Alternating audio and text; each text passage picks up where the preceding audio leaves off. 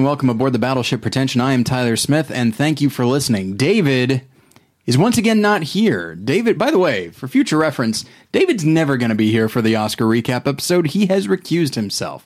He, for whatever reason, he watched the Oscars tonight. He didn't watch them with me and my friends. He watched them with his wife and his dog and his cat. Sounds like a real nice, relaxing evening. He has no interest in talking about the Oscars, and you know what? To a certain point, I don't blame him because after a while, there are times when I feel like, I kind of wish I wasn't watching these. But I guess I have to because I have to say something about them. But so hopefully you guys will forgive us because David is not here. But I've got good news. The same guys that were here last year, they're here again.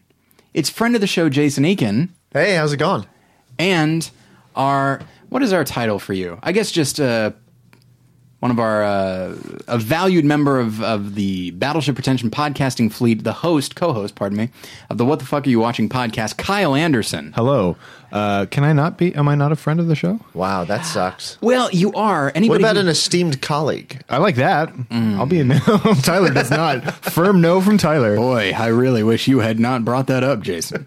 No, it's weird. For some reason, okay, so everybody who's been on the show is a friend of the show. But for some reason, I don't know why, Jason has become known as officially friend of the show. That's true. Jason Eakin. That's true. That is his title. To the extent that when listeners refer to him, they will call him friend of the show, Jason Eakin. Yeah, it's right. very strange. I think it's because, you know what? Maybe it's because, no offense, Jason, for a long time, you had no title. Like, I could call you writer, podcaster, Sure. whatever, and then you quit that podcast that you did. I finished it.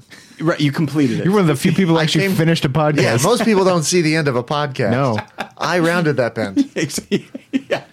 yeah, they're afraid to go near that cliff. I crested that mountain. But you know what? Here's It's a the dark deal. day, let me just tell you.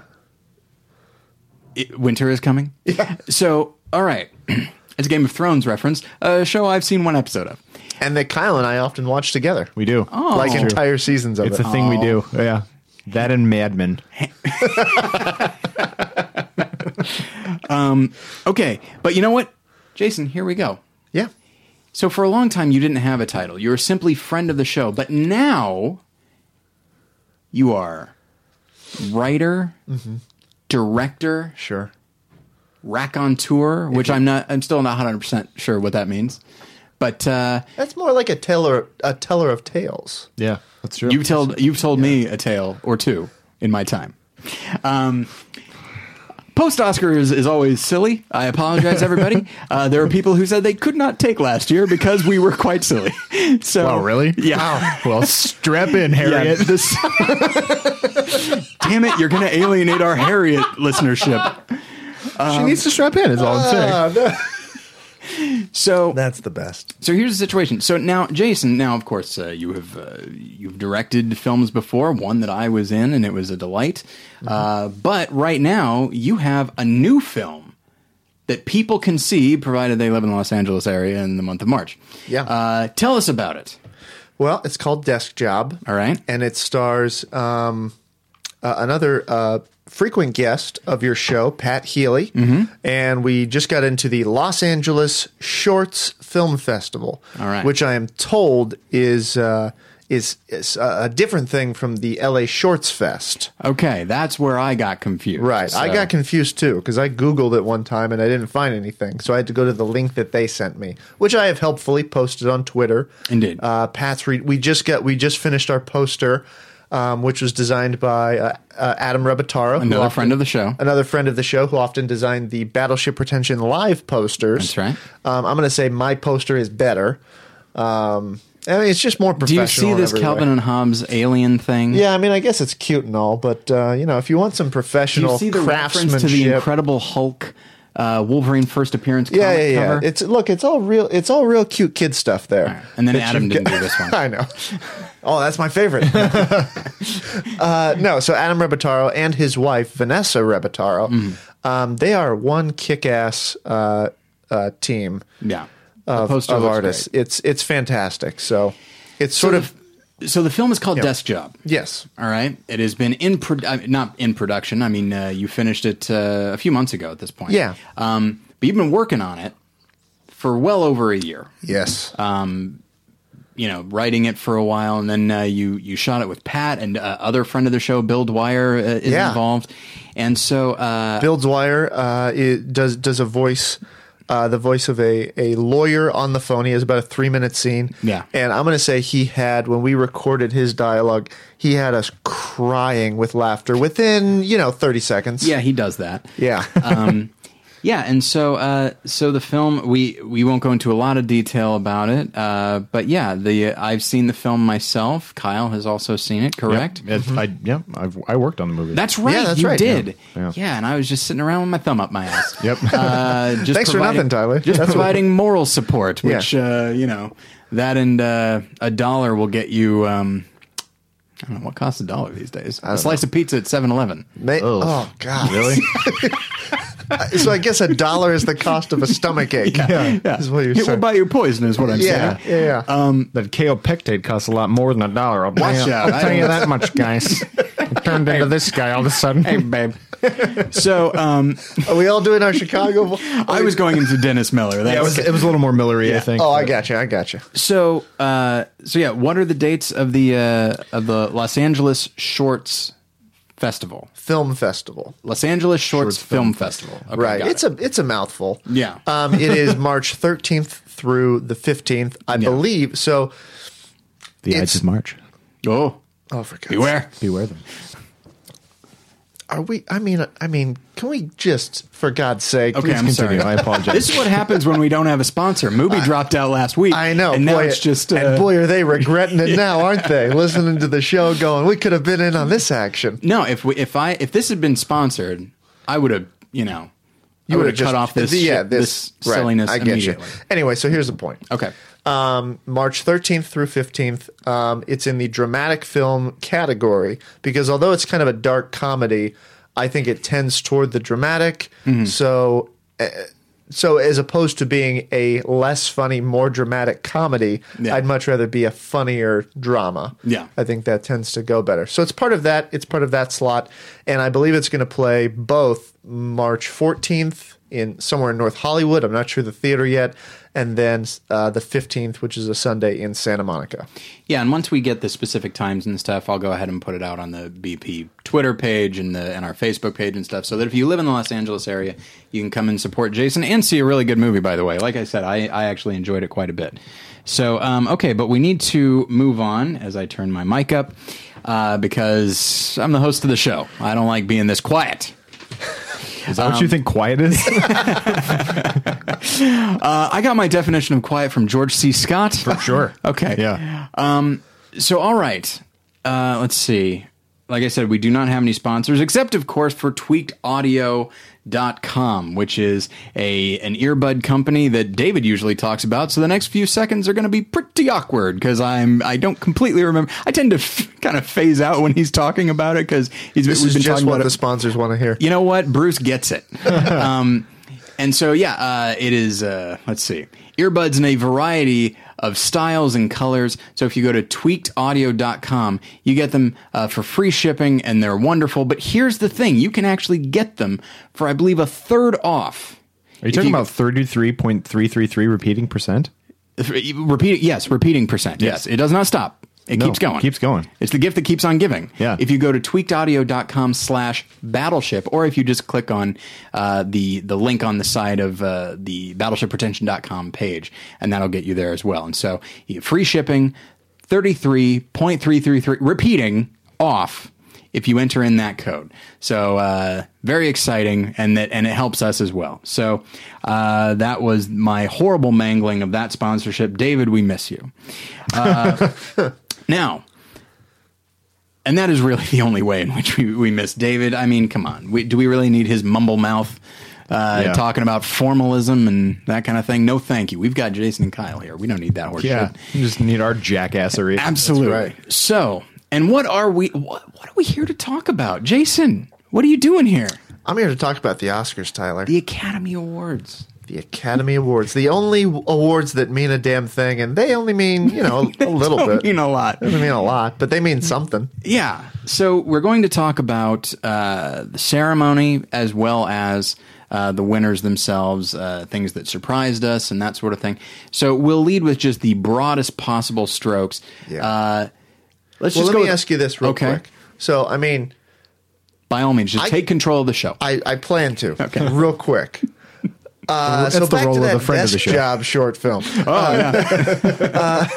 No, okay. So we could talk about, of course, the winners. Right. We could talk about the show itself. Yeah. We could talk about the fantasy Oscar draft. We could, yes. We could also talk about the Oscar party. That's atmosphere. true. Because I have such differing opinions on each of those different things. You know what? That is true. Because the thing is this, because I record this show, it means, okay, so I got to really try and pay attention to who won, right, who I expected to win, who everyone was saying would win, and then I got to pay attention to the ceremony. But then, I know who I am personally rooting for. But then, because of the damn Oscar draft, then I'm rooting for somebody that I don't want to win at all, right? Because it happens to be who I got in the draft, right? Which is different from both who you want to win and who you think will win. Exactly. Yeah. Exactly. And so there's a lot of layers to it. I'm fine with talking about, I'm going to say all of them. Okay. But we'll first start with just general impressions. When you think of the 87th Annual Academy Awards, what will you think of? I will go first. All right. Because I am the host. And David's not here to stop me. Listeners, if only you knew what he's holding you back from. The big thing that got me was that though a lot of things went kind of according to plan, most notably all 4 acting categories. Oh, yeah. There was a lot of surprises. Now, if you look at the various Guild Awards over the last few weeks, Birdman winning picture, director, not a big surprise, but that a month ago, unheard of. Yeah. Boyhood would have gotten everything. And so that was a big surprise, albeit one that for the last few weeks you kind of saw coming, but it was hardly a guarantee. Yeah. That there was a surprising amount of support for Grand Budapest Hotel. But then for me, the surprise was that there was a lot of support for that, but when it came time for director or screenplay, which is Wes Anderson specific, nothing. Right. Yeah. So that surprised me. And then maybe most of all, the amount of support for Whiplash, which admittedly is only 3, but it was only guaranteed 1. Right. That surprised me as well. So, and frankly, there have been past ceremonies, like last year, for example, when I wasn't surprised by anything. So this actually was in that respect, when it comes to what I was expecting, what people were predicting and that kind of thing, it's always nice to be surprised. And so that more than anything is what I come away with after tonight's Oscars. Jason, you're next. Okay. I completely agree with you. I hear everything you're saying, and you can always look at it as what are the things that won that totally didn't deserve to win, but you can also look at sort of similarly to the nominees. What are the few surprise nominees that I didn't expect that to get something, here and there, and so there definitely were those surprises. I am thinking more because because none of the movies that won the big awards were movies that I really, really loved. Yeah. I was kind of more paying attention to the ceremony itself. And I thought Neil Patrick Harris started out so strong and just kind of nosedived, in my opinion. I did not think he... So I was really bummed out about that, about kind of... I think I was disappointed in the ceremony in general, probably with the exception of, I thought the In Memoriam was very nicely done. I want to talk about the design of the production design nominees. Every bit of graphic design when it comes to the presentation of nominees was all wonderful. night long, solid. Yeah. But I mean, the show itself was kind of forgettable. Yeah. In my opinion. All right. Kyle, I mean, bring us home. I agree with both of you. I like to hear. I think that anything to do with writing in this whole show was a disaster. Because all the jokes, I mean, there was one joke that was funny, and I can't even remember what it was, but it was late in the show. Was it the Benedict Cumberbatch thing when he said that is John Travolta trying to say Ben Affleck? Yes. That might have been it. Yeah. Yeah, it was unexpected. Yeah. I enjoyed it. It was followed up with a nice bit. It was a decent bit. But I didn't think I like Neil Patrick Harris, and I think that he's charismatic enough, and people still like him. It's not like, oh boy, they're never going to ask him to do it again, because I don't think he did anything wrong. It's just the writing of any of those jokes were terrible. And then who they awarded screenplay Oscars to is a travesty. Like those were, I mean, all the other ones were either like pleasant surprises or you kind of expected. But those two, it's just like, what are you doing? Why are we having this right now? I was for Birdman. I'm not sure. I didn't expect it to win. Right. I was pleased that it did, because it means I got 8 points. But yeah, that's who I've become. Yeah. But I don't hate that.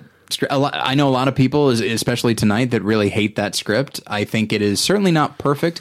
It's maybe a bit more pedestrian than one would immediately assume, given how seemingly experimental the film is. Yes, I think it's the third best screenplay of the nominees. Okay, what do we got? Well, number one to me is Nightcrawler. I think that's a okay. gorgeous screenplay. I'm right there with you. I agree. Number two is Grand Budapest Hotel. I thought that was a agree. fantastic screenplay. Okay. Then Birdman, then Foxcatcher, and then Boyhood, because Boyhood is not a good screenplay. Yeah. No, and it's barely a It's barely a it's screenplay. barely a screenplay. I'll tell you this: if I had 12 years to write a fucking screenplay, it'd have been way better than that. Yeah. And I mean, I'll say from what this. I've heard, it was I thought it was mostly outlines, and then they kind of put something together Yeah, year to year. I'm sure that's what happened. And when I think that of- could be somewhat inaccurate. I don't know. When I think of Foxcatcher, I don't think of its script. I don't think it's a necessarily bad script, but Right. it's not remarkable. So yeah, it's really those top. It's not really a those three. talky film. Yeah, not really. That nomination surprised me. We got to give it something. They're big Dan Futterman fans at the Academy. Hey, who isn't? You know what? No, in this room, we all love him, right, Jason? That's true. Absolutely. But yeah, so that one didn't really bother me that much. Imitation Game was the foregone conclusion for like the last 6 months. So I think I had just gotten used to the idea of it. See, that I never even heard that was like the surefire winner or anything Oh, yeah. like that. I had no idea. And I guess it's better. It is better than the script for The Theory of Everything, but then what isn't? Yeah, I didn't see it, so I You didn't don't see know. The Theory of Everything? No. You're good. Okay. You've seen the clips, right, of Eddie Redmayne? Yeah, I got it. You're fine. That's kind of what I figured. Adapted actually wasn't a super strong slate. Whiplash is a pretty good script. I wanted Whiplash to win just because I like that movie more Yeah. than any of those other movies. But Those would be, if that and Nightcrawler had won, like those were probably my two favorite script. Well, of the nominees. of were the my two nominees, yeah, favorite scripts. absolutely. Yeah. I was. Yeah. Yeah. I think Gillian Flynn for Gone Girl was robbed, and Yeah, that was surprising, wasn't very it? surprising. Yeah. Yeah. But that's a nominee snub. That's not what we're talking about. Yeah. Yeah. They already talked about that when I was at Disney World. And on the subject of surprises, I really did not care for the script for Imitation Game, even though I thought, it's passable, it functions. Right. But as so many of us tweeted afterwards, one of the best speeches of the night. Really great. Yeah, By the Graham speeches Moore. across the board I thought were really good. Yeah. But yeah, his was very good. Yeah, Graham Moore. and you said something like this, so did I. Like, where was that kind of energy? Where was that passion? Where was Yeah. where was all of that in the script? It I didn't. believe I tweeted, where was that urgency Yeah. in the script? That script seems like it just sits there. It seems like the safest script ever.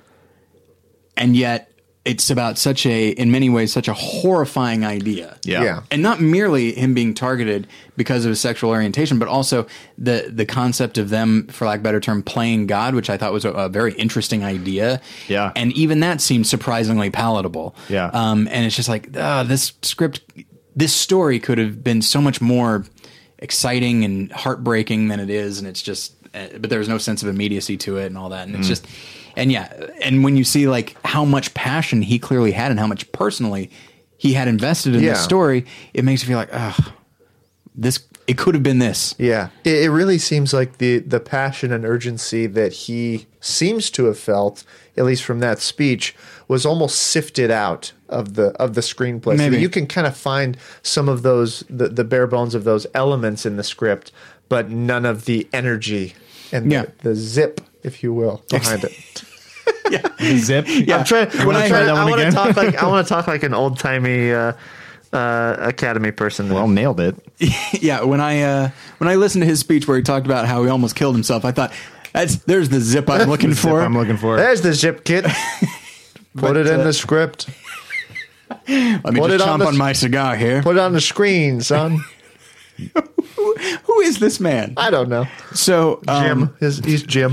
Oh, that Jim. Studio Jim. You don't green light. Nothing gets green lit until it comes to roll. Studio Jim. He's the West Coast version of Stringer Bell. So okay. Were there any other general thoughts that you had about the evening? I think kind of with you guys, like Yeah. I was mostly pleased with everybody who won. I didn't think there was nobody that won that I was like, ugh. Okay. You know what I mean? Because even if I was like, I didn't think that they should have won. I didn't think they were stupid and gave crappy speeches or anything like Right. that. And I don't think like everybody who won, I was like, those people are great. Like Yeah. I'm perfectly happy with that person having won this. Just maybe not for that thing that they won for, but yeah, it was a very flat show. Otherwise, it started really strong with that great musical number, and then it just kind of went ba-bum, ba-bum, ba, and they just kept setting up that magic bit at the end. No, they could have had the missing reel of the Magnificent Ambersons, to go back to the thing that Siskel and Ebert used to always say. They could have had that. They could have had the Holy Grail in there, and it would not have Justified. it would the not amount have of time justified spent on it. that lead up to it. Yeah. Like that bit was destined to fail. And I think that's what I get at when I talk about not thinking that Neil Patrick Harris was that great. I feel like there is a way to if you have to do that bit, to streamline that and to get through that thing in like 30 seconds. Agreed. Yeah. And he didn't find a way to do that in a way that I think a host from the past couple of years, a Jon Stewart or an Ellen or someone like that, or even like Seth MacFarlane, probably could have just found a way to just power through that, get it done, and move on. Well, and you know what? When you think about it, because the whole idea is, you've kept an eye on it the whole time, and now, but like, here's the predictions. They're so specific to this show. That's the joke. Fair enough. Sure. But the way like you said, the way he kind of rattles them off. Many years ago, David Letterman hosted the Oscars, and people didn't really like it. But what that essentially is, it's kind of like a top 10. And so you need somebody who's willing to just say these things and punch them just right. Yeah. And that's the thing is, Neil Patrick Harris, yes, I recognize that he was an actor, but he's delivering punchlines in character, and that's different than jokes, like monologue type jokes. And he's more of a performer than he is a comedian. And so I feel like somebody like, God help me, somebody like Billy Crystal, like there was a reason that he was asked back, because he somehow managed to match the energy of the event. And I feel like I don't remember the last host to do that. So are we moving on from general predictions to? I'd love to talk about Neil Patrick Harris and especially the start of the show. Yes, let's do that. Because based on that opening number, I was like, fuck, this is going to be a great show. Yeah. I thought that opening number was absolutely fantastic. Even the kind of hokey shadow thing on the back. But Every bit of visual enjoyed that. design of this show was solid. Yep. I really liked it, and that's part of it. Yeah. And just, getting Anna Kendrick involved, then Jack Black, and really kind of, sort of thinking about it outside the show. Okay, so you've got all the industry insider people there, but that if they had kind of just stuck with that, there would be all those voices on Twitter saying, oh, this is bullshit, it's Hollywood, blah, blah, blah. So you get Jack Black to kind of give voice to that during the song. Yeah. And then I just think it's the funniest thing to see little Anna Kendrick throw a shoe at someone. It's funny. Yeah. Yeah, it's that was a really... It was great. And I guess most of them start with a musical number of some kind, right? Seems that way. Yeah. I don't always, but But you think of Seth MacFarlane, Yeah. and how it was like, I think he had like William Shatner, and that Right. was more the opening thing, wasn't it? Or was there a musical number there? He sings, and there was We That's Saw right. Your Boobs, and I'm sure there was something at the top. Yeah. forgot about that. Yeah. Which I still think is actually pretty funny, because I think it's funny too, especially because the actresses played along. right. And people say, oh, it's so misogynistic. It's like, yes, the humor is that in the midst of watching these really dark, engaging films, all this moron is thinking about is, hey, boobs. Yeah. Yeah. you know, which is one of the things that I always got to laugh at this past year with Under the Skin, is that so strange and surreal a film, but somewhere there's some guys like, hey man, ScarJo's tits. Yeah. Exactly. Yeah. You know, and to me, that's what that song is. Anyway, that's neither here nor there. But yeah, let me throw this out there, and because this is a thought I had before the awards, and as just sort of a general idea, and then by the end, it was maybe not confirmed because it's not like a verifiable fact or anything like that. But I'm starting to wonder if the idea of Oscar host is just slowly just fading into general irrelevance. Like, there was a day when like Bob Hope or Johnny Carson or Billy Crystal, like somebody who just seemed to somehow fill that out so perfectly, and they were the face of the Academy Awards. Now, maybe because they're going through so many hosts, like there's nobody that I can point to and say, that guy fills the room, or that woman, pardon me, fills the room. It hasn't happened in years, and I just wonder if it's just not necessary anymore. They need a host, but like, I don't know. I just don't know if there's ever going to be one like the ones in the past. I don't even know if you need a host, actually. Like, most of the show, you just need somebody to open the show. So you just get somebody to come out and be like, do an opening number or whatever. Mm-hmm. And then you just have, whoever is doing the voiceover person. Yeah. In years past, that has been Glenn Close. I don't think it was this year. I don't think I knew that. Yeah. She's been sitting back there. She's already there. Yeah. Yeah. Well, they showed her backstage a few times. Yeah. Was that 2 years ago? I don't remember. But you're absolutely right, and I completely forgot. But you could just have her say, ladies and gentlemen, blah, blah, blah. You don't even need to do the joke. There's your cutting out time right there. This was a 4.5 hour something or other. Like, it was really long. It was long. It was 4 hours. I don't think it was 4.5. But I don't think you need a host. You need someone to begin the show. Mm-hmm. Yeah. But you could have had Neil Patrick Harris and Anna Kendrick and Jack he actually Black. Did kick off the show. When was it? A couple years ago, either last year or a few years ago, and he said, like, he made a joke, I'm only here for the opening number. Right. Yeah, that's true. Yeah. And it feels like, I don't know. That's kind of how it was tonight. Yeah, he still showed up the rest of the night, but he was only there for the opening number. Yeah. Yeah. And I don't necessarily blame him. I think just the writing, I don't know. The writing was so bad. I'm starting to wonder if it's even possible to write really great, incisive jokes for that crowd in that context. I'm sure it is, but I don't know. Like, because I think it is. There's so much safe. Everyone's playing it so damn safe. Yeah. I mean, that when you get Steve Carell doing, a bit that's only moderately really funny. Yeah. Saying that, he's pretending to be excited by the stars he sees. That gets such a laugh because it's such a relief that actual humor is occurring. Yeah. And I just, I think of last year, like, I actually really liked the selfie that Ellen did.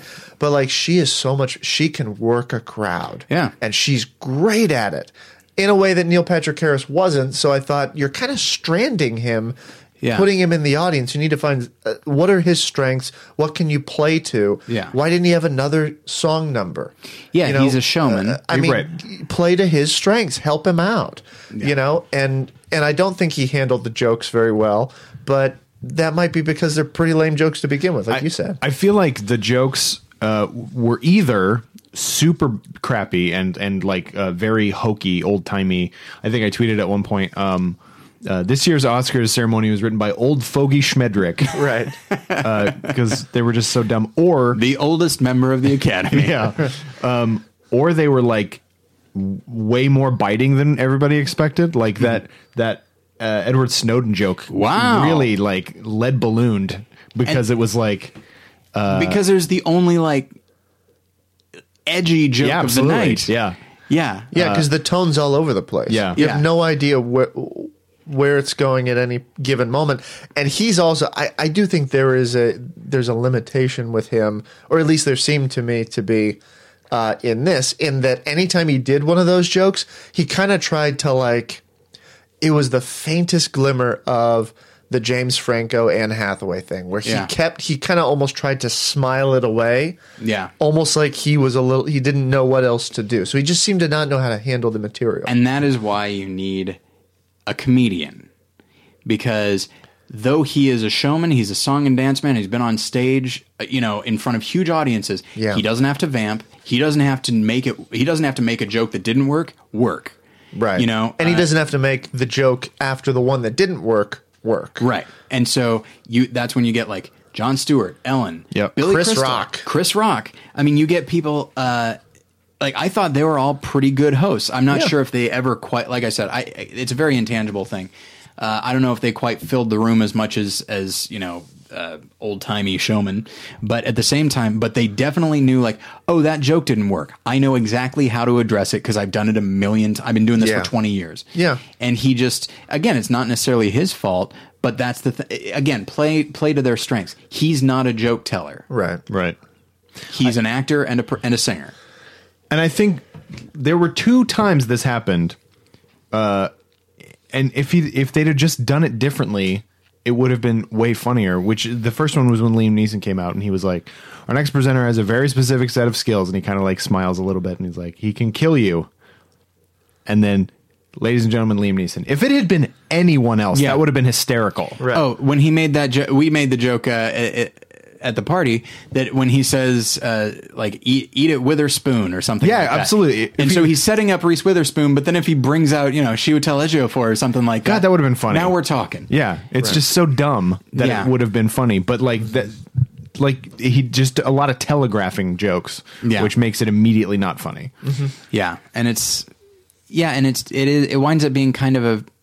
These are actually kind of the reasons why I have a hard time watching the ceremony, is because I have a very low cringe tolerance. Yeah, I do too. Where just I feel so, and I'm not mad at them. I feel bad when he tells a joke that doesn't fly, and I'm just like, oh, I feel so terrible for you right now, and I can't. Like, there are times when, like, if something just does not go over, I will look away from the screen.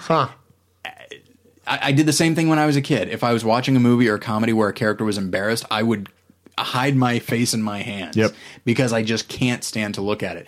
And there's a lot of that with the Oscars. Oh yeah, there are plenty of them, plenty with the presenters tonight, who seem to, I don't know, be trying to imbue their presentation with some emotion. Yeah, and I'm just like, what was Terrence Howard on?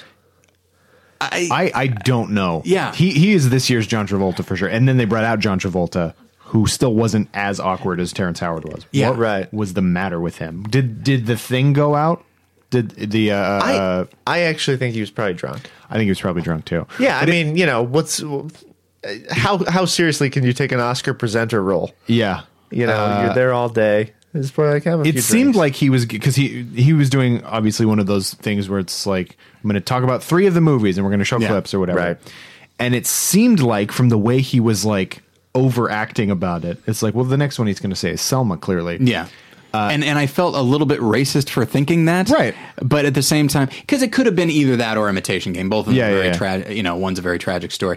But yeah, I did think, maybe wrongly, that's what it was going to be. And then it was like The Imitation Game, and I was like, boy, Terrence Howard fucking loved The Imitation Game. Holy shit. Yeah, he was like, this next movie, pause for 80 seconds. Yeah. It's amazing. Yeah. And the way it's not like he, I don't know. He didn't seem to be like, oh, a lot of the actors will make the joke of, and it's not, the teleprompter's not working. Yeah. Hey, I'm just an actor. That type of thing. Yeah. He seemed to be kind of going off. Yeah. Yeah. Yeah. It was super awkward. Yeah. I believe I did not finish it. I believe at the time I had to go to the bathroom, and I thought, now's a good time. Yep. Because I can't, even though I knew I had to talk about this afterwards, it's like, I'm going to excuse myself because I cannot stand to watch this. Yeah. Ugh. No, thank you. Well, we all did that. We all had a bathroom moment. Yeah, exactly. Where mine was the Jennifer Hudson song after the In Memoriam. It's like, I don't want to watch this, so I went to the bathroom. Yeah, even though she performed it great, it's a completely unmemorable song. And it's unnecessary. And it's unnecessary. That was a great In Memoriam. I thought it was really well done. Again, the visual, I thought the kind of like watercolory look of it, or the sketching or whatever it was, I thought that was great. And then it's like, you just go to commercial after that. Yeah. You do not need a whole song. Right. I think they did that last. I think they did that last year too. Queen Latifah, wasn't it? Or was that a few years ago? Maybe. Wasn't there one with Celine Dion? Or did she sing during? One of them. One they I did can't during. recall. Yes, During, yes, I think which that- I'm okay with that. I'm kind of more okay with I'm not, because they kept showing her singing. It's Oh, yes. Show Right. the clips or Right. whatever. Yeah, start with her singing, give her a verse, and then start the in memoriam. Yeah, and it's just... I mean, hell, I could produce this shit. That's all Come I'm on. saying. You win an Emmy for that. Yeah. And the other thing that gets me is just I don't understand. I feel so bad complaining about this because I do enjoy myself when I'm watching the Oscars overall.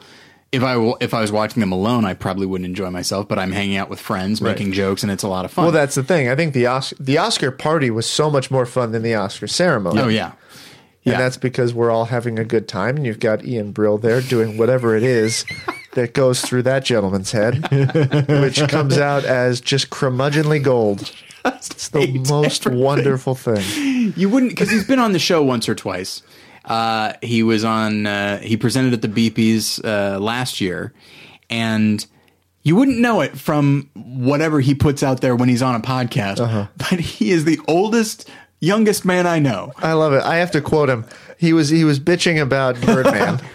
And he was talking about how he thought the humor was kind of outdated in terms of its critiques of not liking social media, et cetera. And at one point he goes, I mean, get with it, Birdman. Yeah, so that was... And how, I mean, that's just a 67-year-old science teacher if I've ever heard one. yeah. God, I love it. So I do enjoy the Oscars. I don't remember what negative thing I was going to say a moment ago. Maybe that's a good thing. Oh yes, now I recall. Especially, and maybe it's just that I'm not remembering things from when I was younger, when I was a kid watching the Oscars with my family and stuff. But it seemed like the last several years, there's just been these really arbitrary things, like the Sound of Music aspect. Yeah. Now, don't get me wrong. Lady Gaga sang it well, Very well, yeah. like really kind of hit it out of the park. But my thing was like, well, why are we watching this? And I recognized, 50 years ago, this won Best Picture. It's like, well, technically, it's 49 years ago because we are celebrating 2014 and it won for the year 1965. So we should be observing this next year. Right. But whatever. If you want to do this, that's fine. But I just don't understand it. Just whenever they just think like, this is 25 years old, this is 50 years old. Let's just do that. Isn't this long enough? I recognize you want to have people singing and stuff, but you already have 5 songs, some of them very big production numbers, and just why do you need this? And again, I always like it when they honor older films and try to honor Oscar past. I like that a lot. But after a while, you say it yourself, it's 4 hours long. Yeah. They will sometimes go a solid 20 to 25 minutes without actually presenting an award. Yeah, what is this, the Grammys? Am I right, everyone? I'm going to assume that's funny because I've never watched the Grammys. Well, to kind of go off of that, though, a lot of what we're talking about, it's like, it's a sound of it's a production. Yeah. And now you can tease 5 times. And man, the way they teased what was coming up next felt much more kind of blatant and nakedly saying, please keep watching than it has before. And they kept teasing, coming up, Lady Gaga performs. Yeah. And so I just wonder if it's purely that aspect of like, okay, if Lady Gaga is performing on the Oscars, that gets a whole other demographic that maybe doesn't care. So let's bring her in. And like you said, she did a great job. Yeah. But in what world does anyone think, who's going to do my Sound of Music tribute? Yeah. Oh, fuck, who's it going to be? Well, that's what I feel like the people who came up with that bit literally just did a bunch of whippets and then were like, what would be fucked up if Lady Gaga sang all the Sound of Music songs? And then they sent out a memo and passed out. Yeah. And then woke up 2 days later, it's like, oh shit, it's on the books. They have not woken up yet, Yeah. I think. They'll wake up tomorrow and realize what they've And done. Lady Gaga's super in because it's like, I get to like look normal and sing. Yeah. And she's a good singer. Yeah, Like, she's a great voice. yeah. And it's interesting. You had a much better idea for what was coming next when Scarlett Johansson went up to introduce it. You were like, oh, they're going to bring out the cast. Yeah, And it's like, well, yeah, you've got Julie Andrews and Christopher Plummer still around. Who won an Oscar a couple years ago. right. Yep. So it's like, bring them out. I loved that they brought her out. Yeah. That's great. Again, things I don't need to see in my life or ever give a shit about is Lady Gaga and Julie Andrews having a moment together. Yeah. Like, It did give the opportunity for Julie Andrews to say the name Lady Gaga out loud, true. which Yeah. is pretty great. It just, it's not like it's a passing of the torch. Right. or anything yeah, like that. exactly. Exactly. Yeah. So it's just odd things like that. And one thing I mentioned to you and wrote down, I was like, sometimes they'll do a like, oh, here's a little tribute to cinematography. Yeah. Or here's a, I mean, we lost a great cinematographer this year. Yeah. Would have been a great time to just go through some old cinematography. Would have been fantastic. And those are really cool because they are about movie making. Yeah. And they are about the history of film. Yeah. And there was nothing like that. No. You remember a couple of years ago when they did the whole montage of the James Bond films? Yeah, Yeah. that might have been last year. And then Or was it the year of I think- Casino Royale? No, sorry. Skyfall. Yes. I think it was because then Shirley Bassey came out and sang Goldfinger. yeah. And then also Adele sang the Skyfall song, Yeah. which is the only song that got to be performed, I think, that Yeah, year. I feel like maybe they tipped their hand there. Yeah. But I thought that was great because it's like that's 50 years of this one franchise, which is a which is huge thing, continuing, which is continuing, including this year. exactly Right. But And has given so much to movies. it's not like The Sound of Music was the first in a 20 movie string of movies. Right. The Sound of Music 9 or whatever. Yeah. Oh boy, Yeah. those are some pretty rough killers. Yeah. They go from town to town. Watch out! It's the Sound of Music 9. The hills are alive with the sound of killing. I'll watch I that should have film. said murder. What's wrong with me? Anyway, The Sound of Killing. Is that the follow-up to The Act of Killing? exactly. But this is the radio program. Oh, that Foley artist is going crazy. Oh, you got me. Clop, clop, clop, bang. Did a horse just kill someone? I think I've determined why people tuned out last year. Give a shit. So, yeah, whatever. It's episode 414. yeah, what are you going to do? right? Stop listening, you stupid asshole? So, God, I wasn't going to call anybody an asshole. I'm joking. I love our listeners. Oh my gosh, we are very insulting. I just love that Kyle just really angrily said he doesn't give a shit. And now is busting out a candle. It's, I mean, it's Kyle gets paid to be here either way. Right, He doesn't yeah. care. The I get- numbers yeah. don't mean anything to him. Yeah, he's a tenured member of the Right. podcasting fleet. We can't fire him. Can I talk about a couple of hosts I did like? Absolutely. Or a couple of presenters. Sure. Well, first, Steve Carell could host the Oscars. Easily. He'd Yep. be wonderful. Yeah. He just would knock it out of the park. Yeah. It's like it was him saying like Ed Norton. He's right there. Yeah. Like, Yeah. He clearly came up with that in the moment. He wasn't Yeah. like that was not a bit that was No, written. he's just funny. Yeah. He's just a funny guy. In 5 to 6 seconds, Yeah. he came up with a genuinely funny laugh. Right. As opposed to the thing that I got. I'm sorry. I'm gonna let you finish in a minute. But but the Also, mentioning Kanye West and then cutting to Robert Duvall. That's who just stares back Just- as if to say, "Your move, Neil." but oh hell, I forgot already. What were we talking about? Damn it, Steve Carell. Steve Carell. Oh, yeah. The thing that I got was that like the impression I got from the audience was that not that they were engaged, but that they were obliging. Yeah. Like every once in a while you get a real laugh. Yep. But mostly it seemed like not even that they were game, because you'll get a genuine laughs out of that, but that there's like, God bless him, he's trying.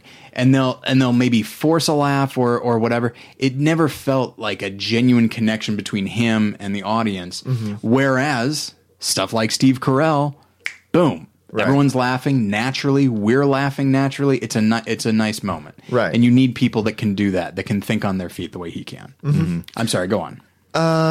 All right, I'll ask you a different question later. Okay. I still get to ask more questions, right? Absolutely. Okay, good. Okay, two little pairs of presenters, Kevin Hart and Anna Kendrick. Very funny. Very funny, and both funny people. Kevin Hart could also host the Oscars. He's And probably a he little might young someday. to do it. Yeah. But that dude is just funny. Yeah. And yeah, him and Anna Kendrick just naturally good. And then Zoe Saldana and The Rock.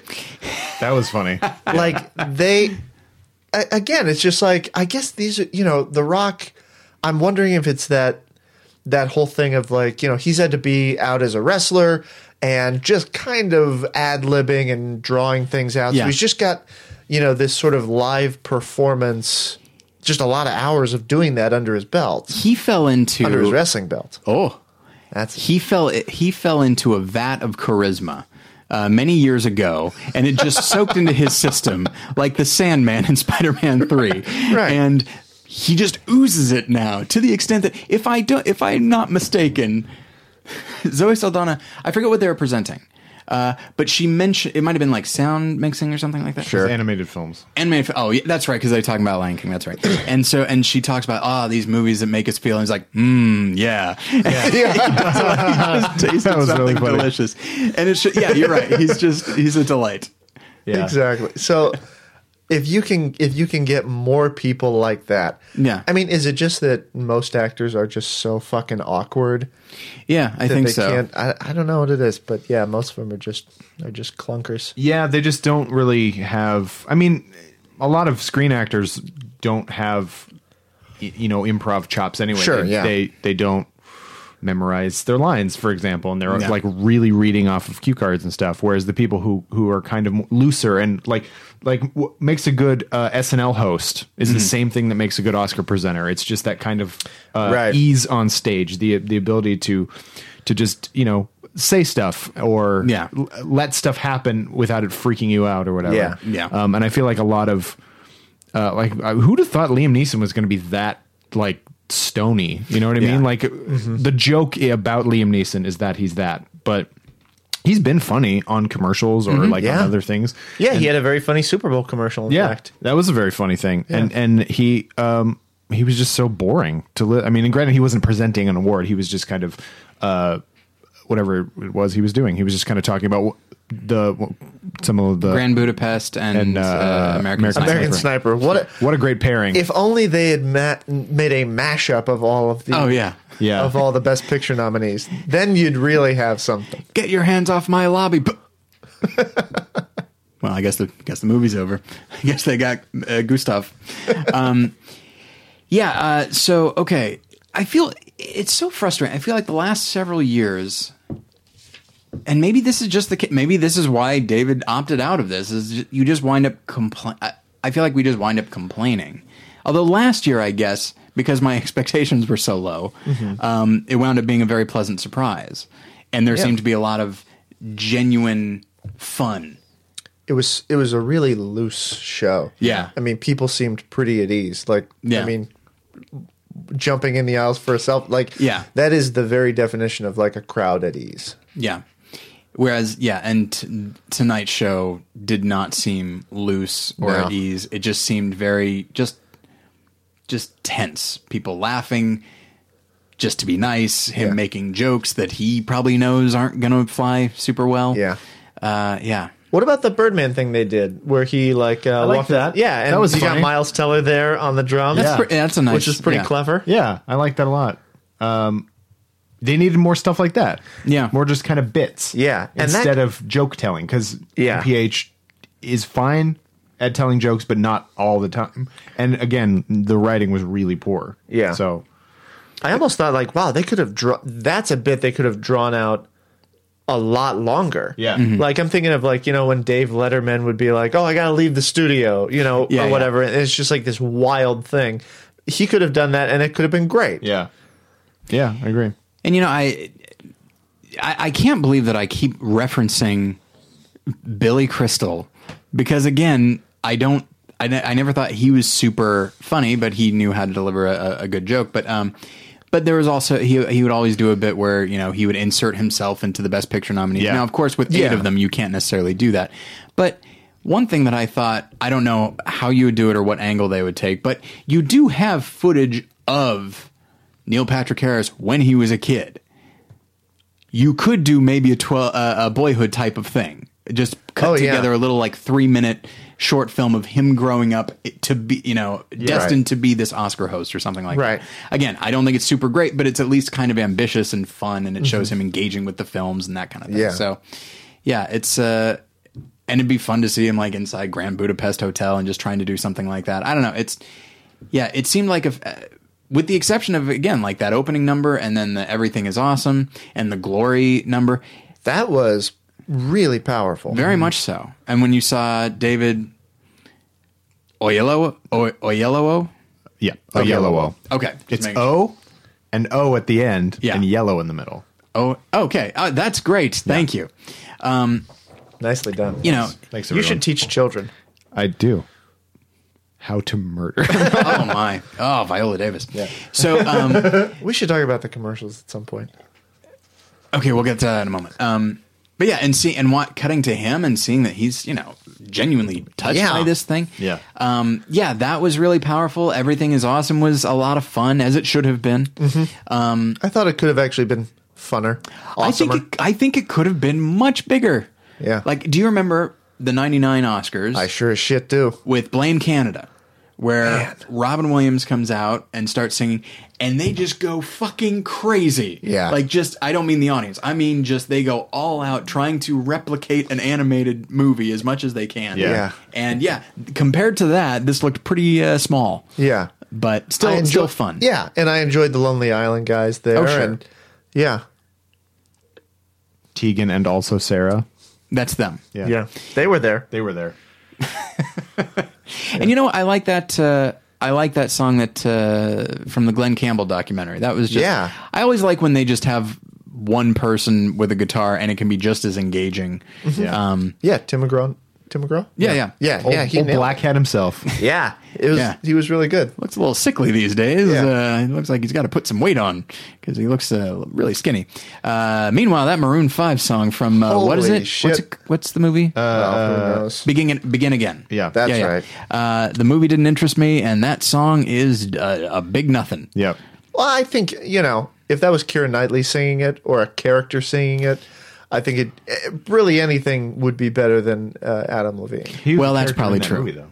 Oh God, that's right. Well, is that his song? I don't know. I didn't see that movie. Okay. God, he just sucks. I don't think I know enough about him as a singer, but I do now. He is a vacuum of cool. Like, it seems like it should go in him, but he just sucks it up and it goes nowhere. I've been told that he's the sexiest man alive. That's bullshit. Who tells you this? I think People magazine. Really? What year? This year. What year? Like 10 years ago. That was a good year for People magazine. Oh, good year for Maroon 5. Yeah. They're kind of, they're kind of in their pervert phase where they're looking at like 19-year-olds. No, he's not that. No, he was, I guess Maroon 5 has been around a while. Let's lay our cards on the table. I went to a Maroon 5 John Mayer concert in, I'm going to say the year 2004. Wow. How was that? John Mayer's pretty good live.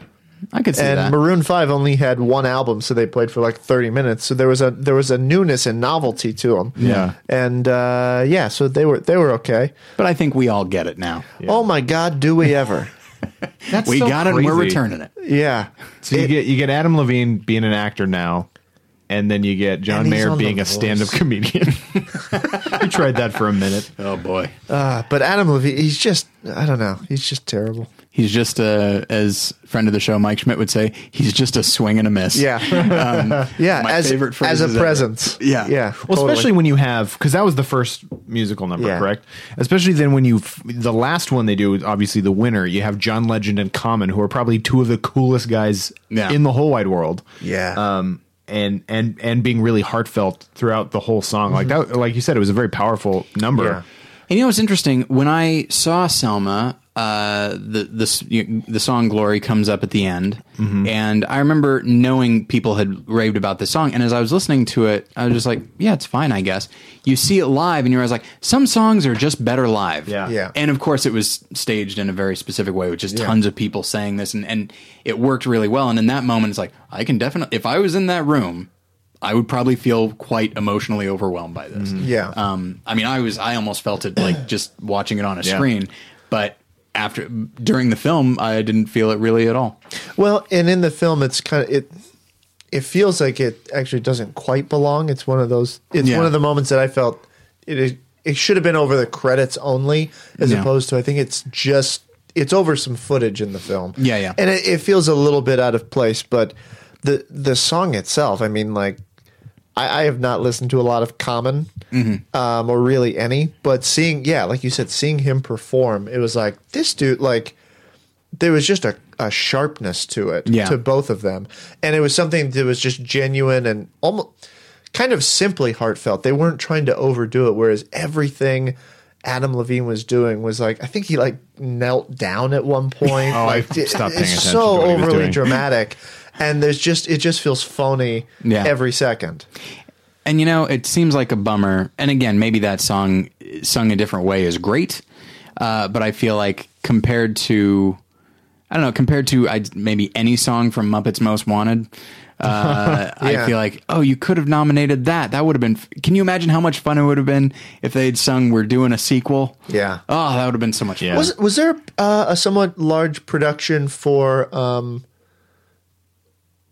Oh no, because the opening song from the first Muppets, was not nominated. It was not. Yeah.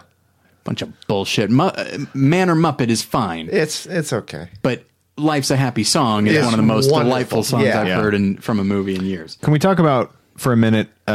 Speaking of that song, "Glory," that turns out Common's real name is Lynn, Lonnie Lynn. That's his name.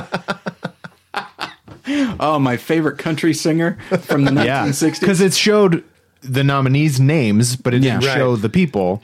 And John Legend and Common wrote the song, and Yeah. it said nominees John Stevens and Lonnie Lynn. Yeah. And I was like, I thought Common and John Legend wrote this. Yeah. And then they are the ones who got up, and it was like, okay, I can see John Legend being, that's not his real name. Mr. Yeah, and yeah. Mrs. Legend did not have a son. Right. But Common's real name is Lonnie Lynn. That's something Seems else. to me you just stick with the name Common. Yeah. In the writing credits there. I guess so.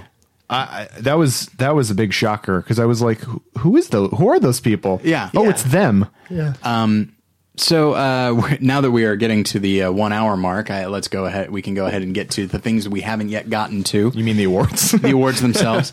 Are there any that really? Okay, so I guess the big winner, quote unquote, would be Birdman, Right. because while it won as many things as Grand Budapest Hotel, Right. Of course, it won The more prestigious. the more, ones. yeah. And so, what do we think of that? I was kind of surprised that there were, because Boyhood had such like a lot of head of steam going into the end of the year last year. I was kind of expecting it to do better than it did just this whole like kind of award season, and it did not. Yeah, it won one Oscar. That's right. That's crazy. Yeah. What I thought was going to happen was that we were going to get 2005, where you had Crash and you had Brokeback Mountain, and they just each got Split it, three, yep. and they just split them. Yep. Yeah. I thought you were going to get Birdman for picture. Didn't that happen with Life of Pi as well? Life of Pi won a bunch of stuff. Right, but and it got director and not picture. Right. Yeah. But it also got. I mean, it got like 5 or 6 total awards, and then Okay, right, Argo right. they just gave it picture and screenplay, and I think editing. Right. But as far as like the big two, which were Boyhood and Birdman, I thought it was going to be Boyhood for director, editing, and supporting actress, Birdman for picture, actor, and cinematography. That's what I thought it was Yeah. going to be. They didn't give it actor. They did give it screenplay and director. Yeah. And I was really surprised. I really Yeah. thought this was going to be Linklater. Yeah, I did too, kind of. When's the last time, because it didn't happen last year, when's the last time there was the director and picture match? Was it just 2 years ago, and I just don't remember what it was? Let's see. What was last year? Last year was 12 Years a Slave. 12 Years a And Slave and Gravity. Gravity. And then didn't before happen. was Argo, so no. That's right. So before that was The Artist. The Artist, yeah. Yeah, so Yeah, there you're right. it was. All right. And then before they try to match, And King's understandably, Speech. King's Speech, and then Hurt Locker, Right. and then Slumdog Millionaire. Okay, so they've Yeah, done it a lot recently, but just Yeah. not the Yeah, last and 2 right years. before that, No Country. Yeah, The Departed. They do it more often Yeah. than not. Yeah. But yeah, and so it's a thing they try to do if they can. Right.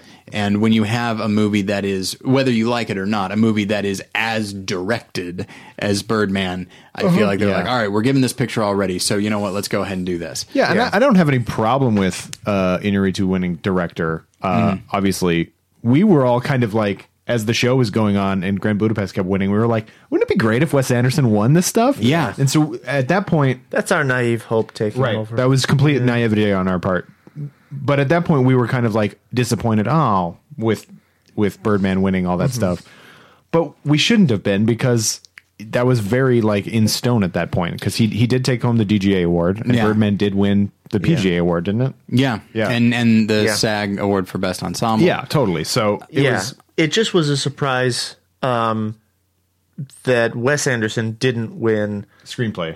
original screenplay, Agreed. especially because so many people were in agreement that the screenplay was not particularly strong for Birdman. Yep. Yeah. So it just seemed like, oh, this is a no-brainer then, especially because you're giving so many nominations and so many awards Yeah. to Grand Budapest. And that's what I thought. I really did think that Grand Budapest was going to win Best Screenplay just because of yeah. that. Even though I Yeah. thought Nightcrawler was a better screenplay, I didn't think it had much of a chance to win it. Yeah. It was more just like the award was the nomination because it's such kind of Yeah, a yeah. little movie. But Yeah.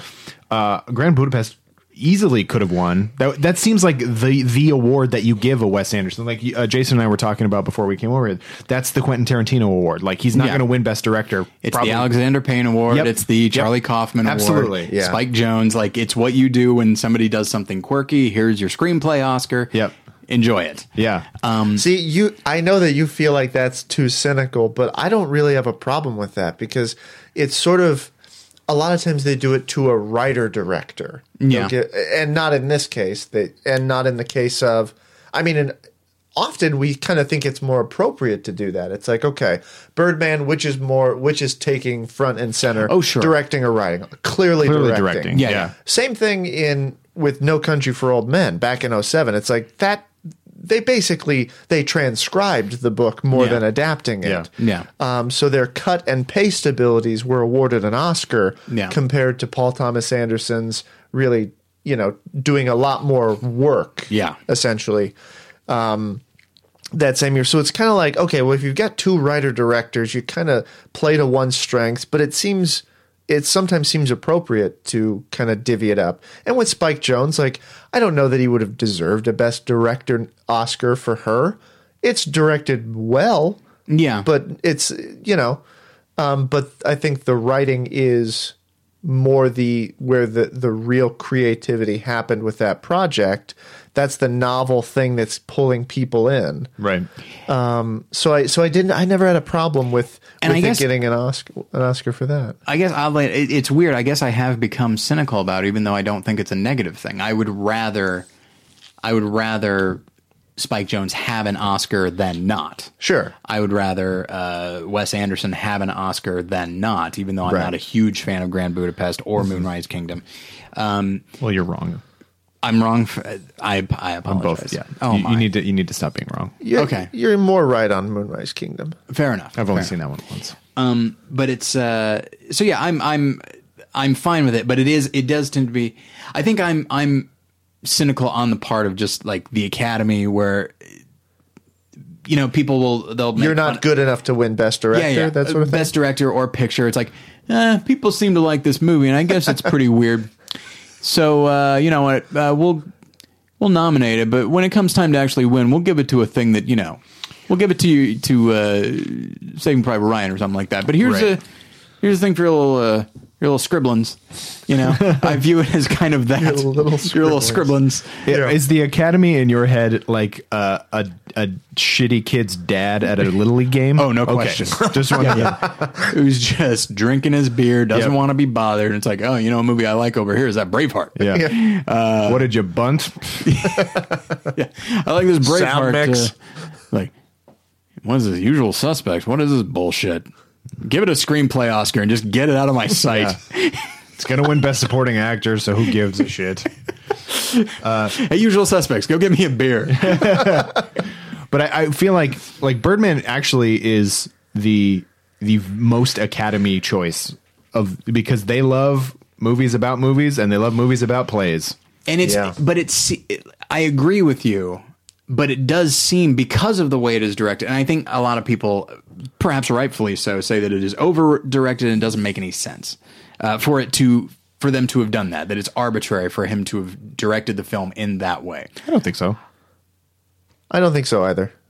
I don't think I can see where somebody's coming from, and even if I agreed with them, I'm still okay with it. But I feel like, the way that he shot it and the use of magical realism, I could see that being the kind of thing that sort of, for lack of a better term, scared the Academy off. Right.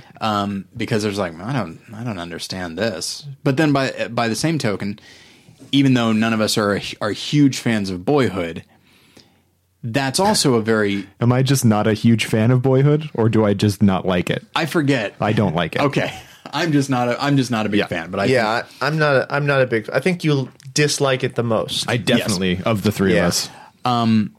But it's certainly, there's an experiment quality to it, and the fact that it tries not to hit the notes that one would assume it would hit, Like a movie? like a movie would. Yes. Okay. I think the Academy could be like, I don't understand. This doesn't. I don't know. I admire Boyhood in what it is trying to do. I don't think it's always successful. And It's a neat experiment. I think it's a very, very neat experiment, and it's really interesting to see, the actors grow and that kind of thing. But yeah, and so, but for that to have gotten the support that it did is, to me, encouraging. Like the big three this year, as far as nominations and as far as support, were Grand Budapest Hotel, Boyhood, and Birdman. Yep. That's very strange. That's a very weird three for films. the Academy to really embrace. Right. Imitation Game, Theory of Everything, even Selma, which didn't get a lot of support, those make a lot more sense. Yep. And then Whiplash, it's like, which got a lot of support, but that I'm very happy about. Absolutely. Good for them. Yep. It basically guarantees that director is just going to probably get a pretty free hand the next movie he makes. Yeah. Which I'm very excited about. Yeah. And all those movies for, there was an article recently which I thought was about half bullshit about how the only movies that are made now are movies that are like under 4 million or over 40 million. And you look at a lot of the Best Picture nominees, and they are all in that 15 to 25, 26, or a lot of them, Theory of Everything, Imitation Game, Grand Budapest. They're all in that sort of mid-range. Mm-hmm. So there's a lot of mid-range movies being made, and they're often, it's like, okay, do you have a writer-director who's got kind of a more artistic sensibility, but it's still accessible? You can get $20 million to make that film. Yeah. Do you know what the budgets were on a lot of these movies? Well, I've got them right here. Oh, if you'd like. How convenient. I know. Did you plan it? No. I feel manipulated into asking that question. It's like your heartstrings were just tugged. Exactly. Whiplash, the budget was $3.3 million. Yep. Yeah, that doesn't surprise me. And then you've got Selma, the $20 million budget. Okay. Birdman, $18 million budget. All right. Yeah. Theory of Everything had a $15 million budget. Yep. Yeah. Wow. The Wedding Ringer had a $23 million budget. Just in case you're wondering.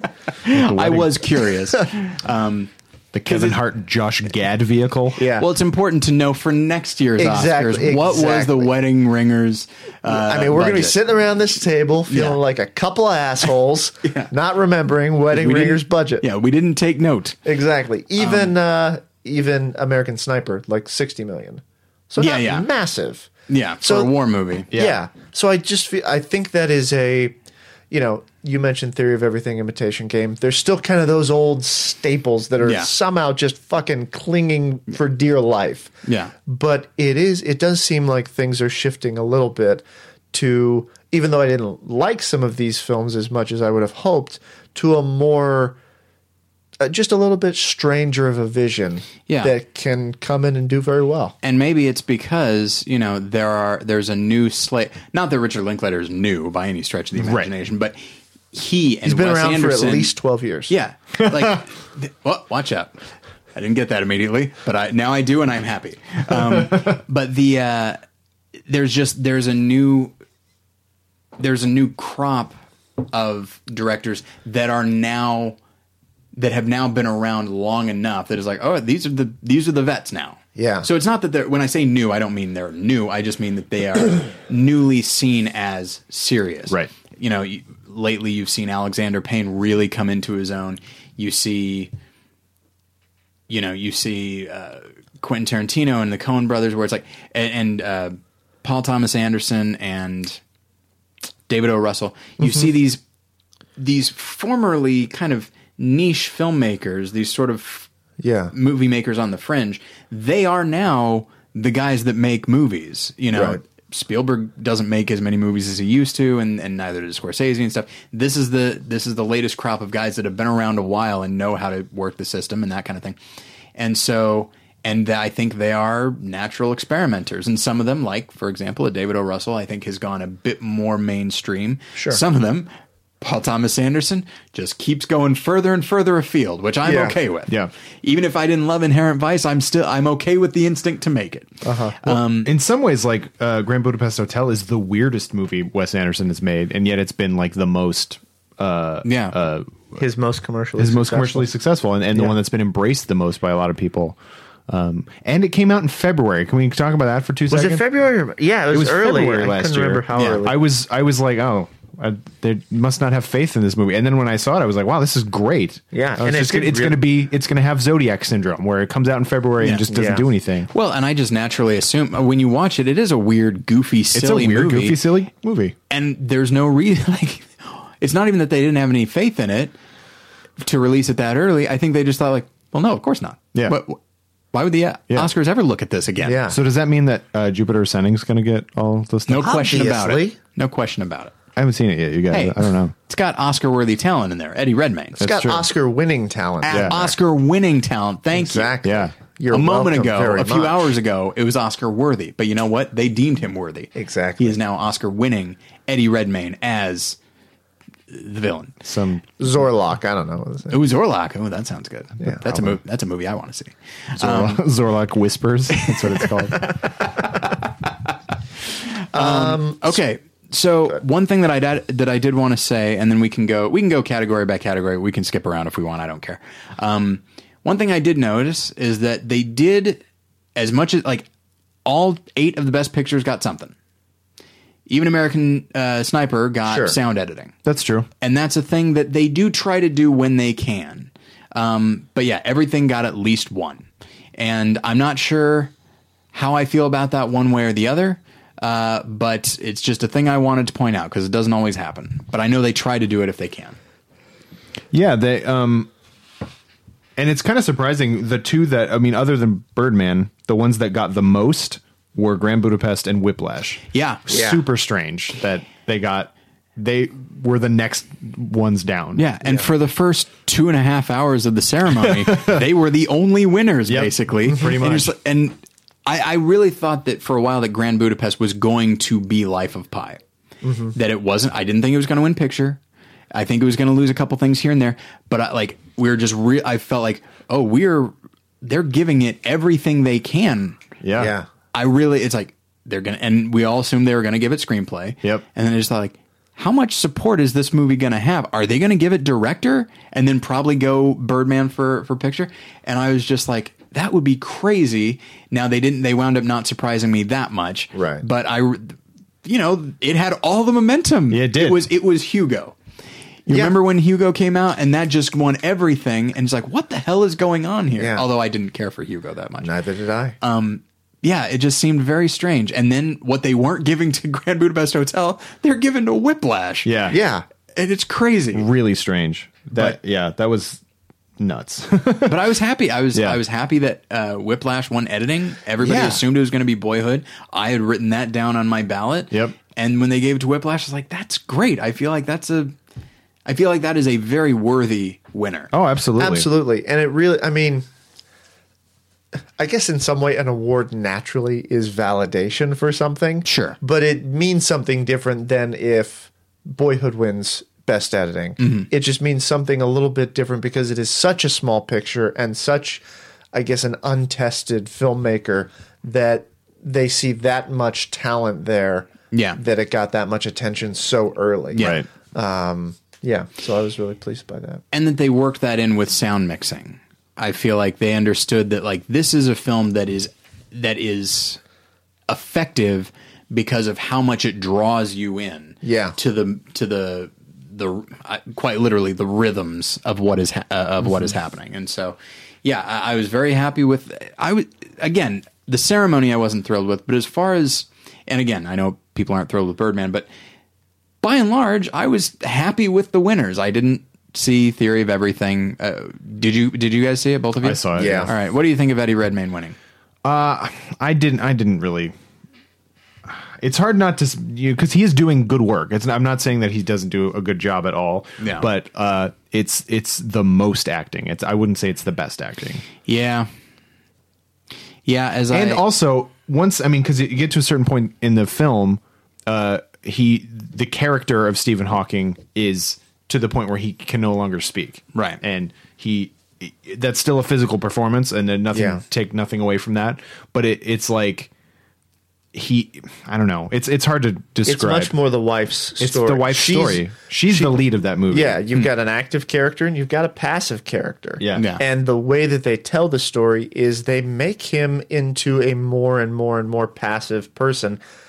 And then they kind of throw in little stuff like it just the stuff he actively does is done so quickly and almost seems like it's sort of on the side of what the Yeah. movie's actually doing. Right. That it at the end of the film, you don't feel like you've watched his story. Right.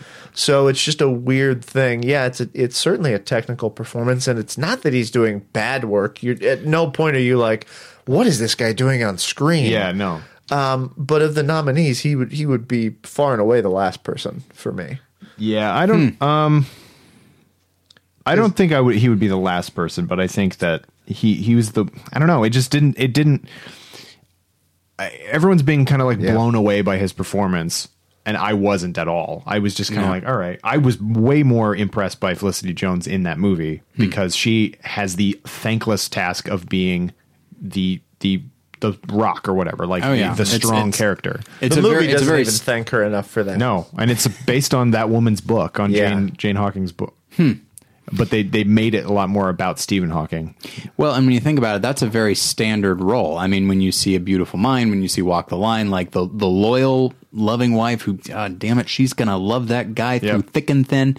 That's a very standard role. And for somebody to, again, I haven't seen the film, but I'm speaking based on what people have said, for her to make that character seem fresh and new, oddly enough, I actually want to see the movie more for her than for him. Yeah, but I mean, I like A Beautiful Mind. Yeah. At least quite a bit in retrospect, having not seen it in a number of years. Yeah. But one thing I love, there's like a scene where Jennifer Connelly just like, I think she just gets up and she's just like in the bathroom and she just like throws a glass and just breaks something because she just has this frustration she's got to get out. They never and I realized, okay, they're British, so maybe it's all pent up and it's, let a little steam out of the tea kettle and now we're fine.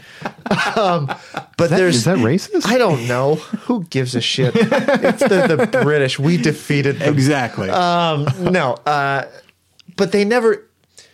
I guess I never really found that the movie let us into her experience enough. Okay. I mean, it was so reserved, in my opinion, that it sort of did both characters a disservice. Yeah, and you know what? Again, I haven't seen the film, but and I don't. Again, if I wanted to, which I don't, it's to see her. Yeah. But even then, that's not quite enough to bring me into the film. But just the trailer and what the Academy seemed to think of it was that, it's such a luminous film. And it just got like C+ across the board. People said there's two good performances, the end. Yeah. And it's so interesting. James Marsh. Yeah. Did he make The King? Or is that somebody else? Well, James Marsh made Man on Wire. Okay. And he also made Project Nim. So I know him for those documentaries. Okay. I don't think he did, actually. Damn, who am I thinking of? I couldn't tell you. But What movie is The internet King? can't. The King It's got William Hurt. Yeah, and Gael Garcia Bernal. You know what? I think he actually may have. Okay. And it's a film that like I had a really hard time emotionally with, even though I thought it was very effective. And that is a film, if it turns out to have been James Marsh, then I look at that and it's like that is a film with a tremendous edge. Yeah. And and I guess we're about to find out if he made it.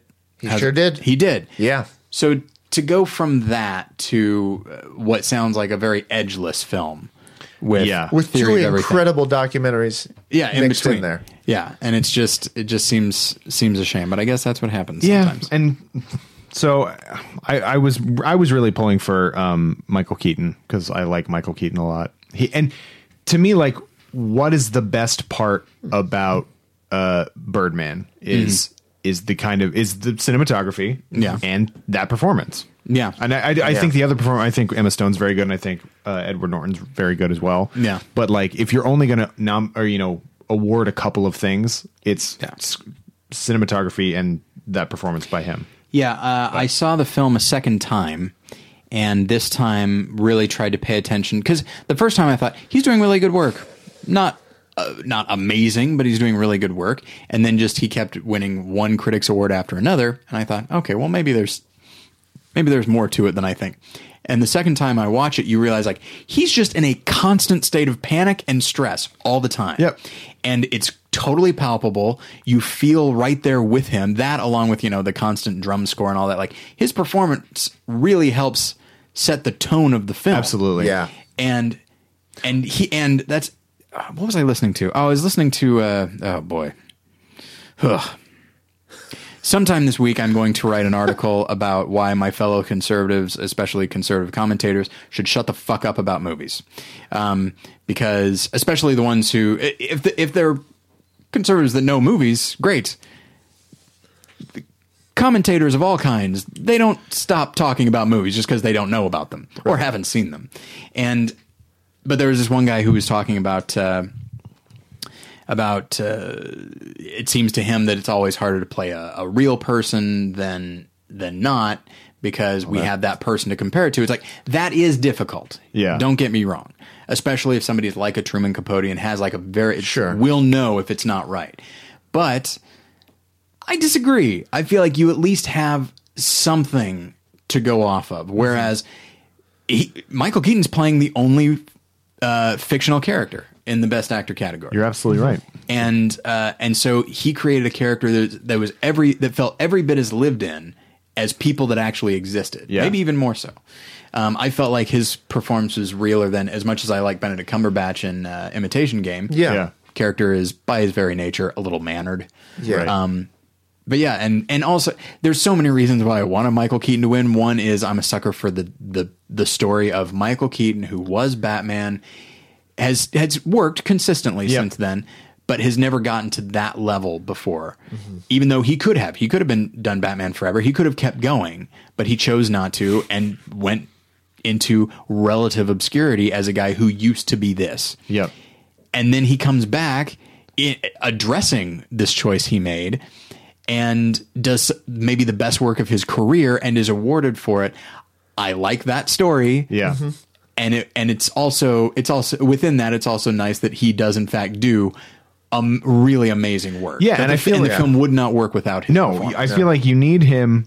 And so that to me, like the kind of trickier stuff that Inarritu is doing with the movie completely works because it's all within his frame of mind. Yeah. So you can go, oh, there's no reason for it to shoot it the way that it does. That makes it look like it's him being like, this is never ending. Like it just follows him around. He is in a constant state of panic, or my world's going to implode at any moment. And like, I feel like everything about the movie is just pointed at him and the way that he is like dealing with the situation. Not well. The answer is that.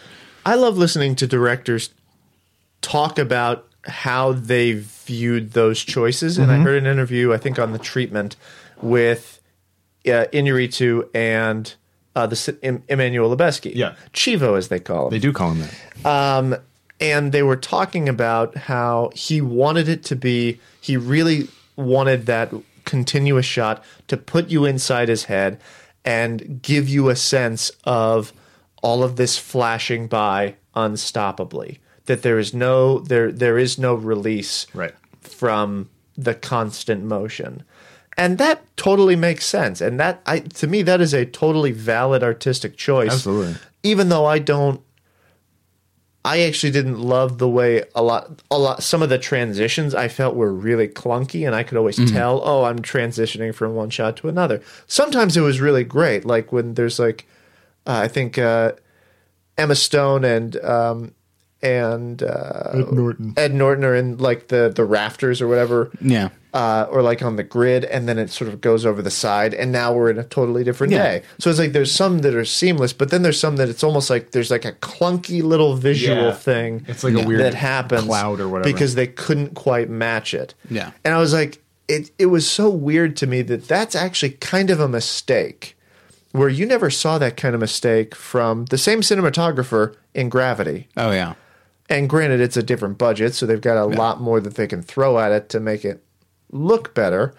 But I just thought it was weird to me that he did get cinematographer for a second year in a row for essentially doing the same thing. Yeah, that's true. Yeah. I didn't even think about that. For essentially, I don't want to, I'm not trying to demean it when I call it a trick, but for essentially the same visual technique, just employed differently. Which brings me to this question. And I think I probably already know the answer for myself. Do you think he won because of the constantly moving camera? Because, of course, cinematography isn't merely the camera movement. It's also lighting and all that. And when he's walking around, when he's walking around in the theater and stuff, I got a really strong sense of the space and the world that he's in. Yeah. And that is also a function of the cinematography. And on that level, I think it's great. And then there's this, for lack of a better term, gimmick, let's say choice. Yeah. There's the choice to have it be constantly moving and all seemingly one take, which is very difficult as well. Do you think he was probably awarded just for making that choice and doing his best to make it happen? I guess so. I think, it could just also be that Birdman was everybody's going to pick it. You know what I mean? So it could just be that too. But like, I feel like Grand Budapest Hotel, again, that's my favorite movie last year, so I'm going to harp on it again. But I thought that was really well shot and composed, and it got everything, it didn't have quite as much of the kind of flat thing that Wes Anderson movies are known for. It felt like it had a lot more depth, and it felt like the world was a little bit, even though the hotel itself, the model of the hotel was very flat. Everything about the hotel and everything that they're doing in the town seemed a lot more, lot fuller, I guess, than some What of were the other nominees for cinematography? You got Birdman, you got Grand Budapest, you got Ida, you got Mr. Turner, and you got Unbroken. I have not seen Mr. Turner or Unbroken. Mr. Turner, you know what? Of those, and I've not seen Ida.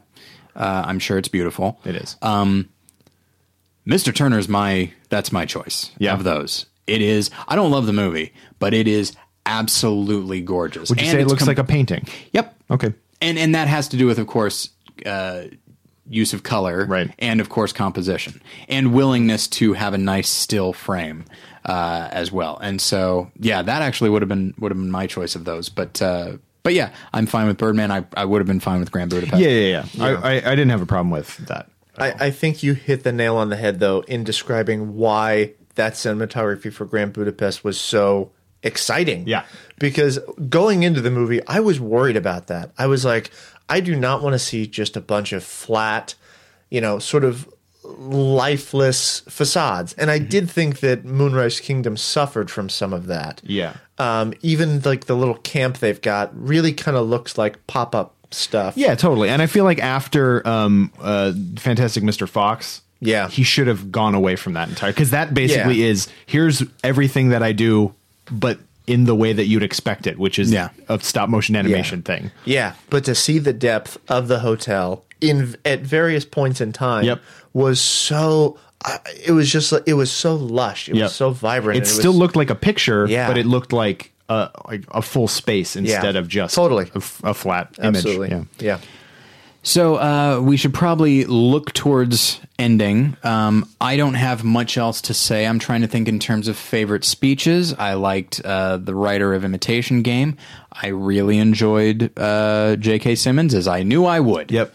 Even though He's probably not who I would have personally voted for in that category. When it came to the Beepies, he is not who I voted for.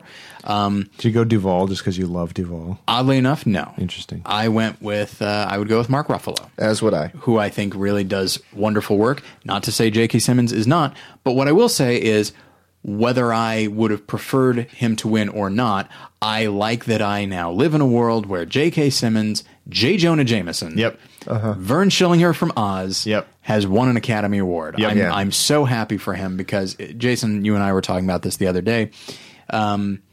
It's just there are certain actors that are a certain type of character actor, and they're not the type that would ever get Oscar recognition. Yeah. I'm thinking of, oddly enough, another Spider-Man person like an Alfred Molina.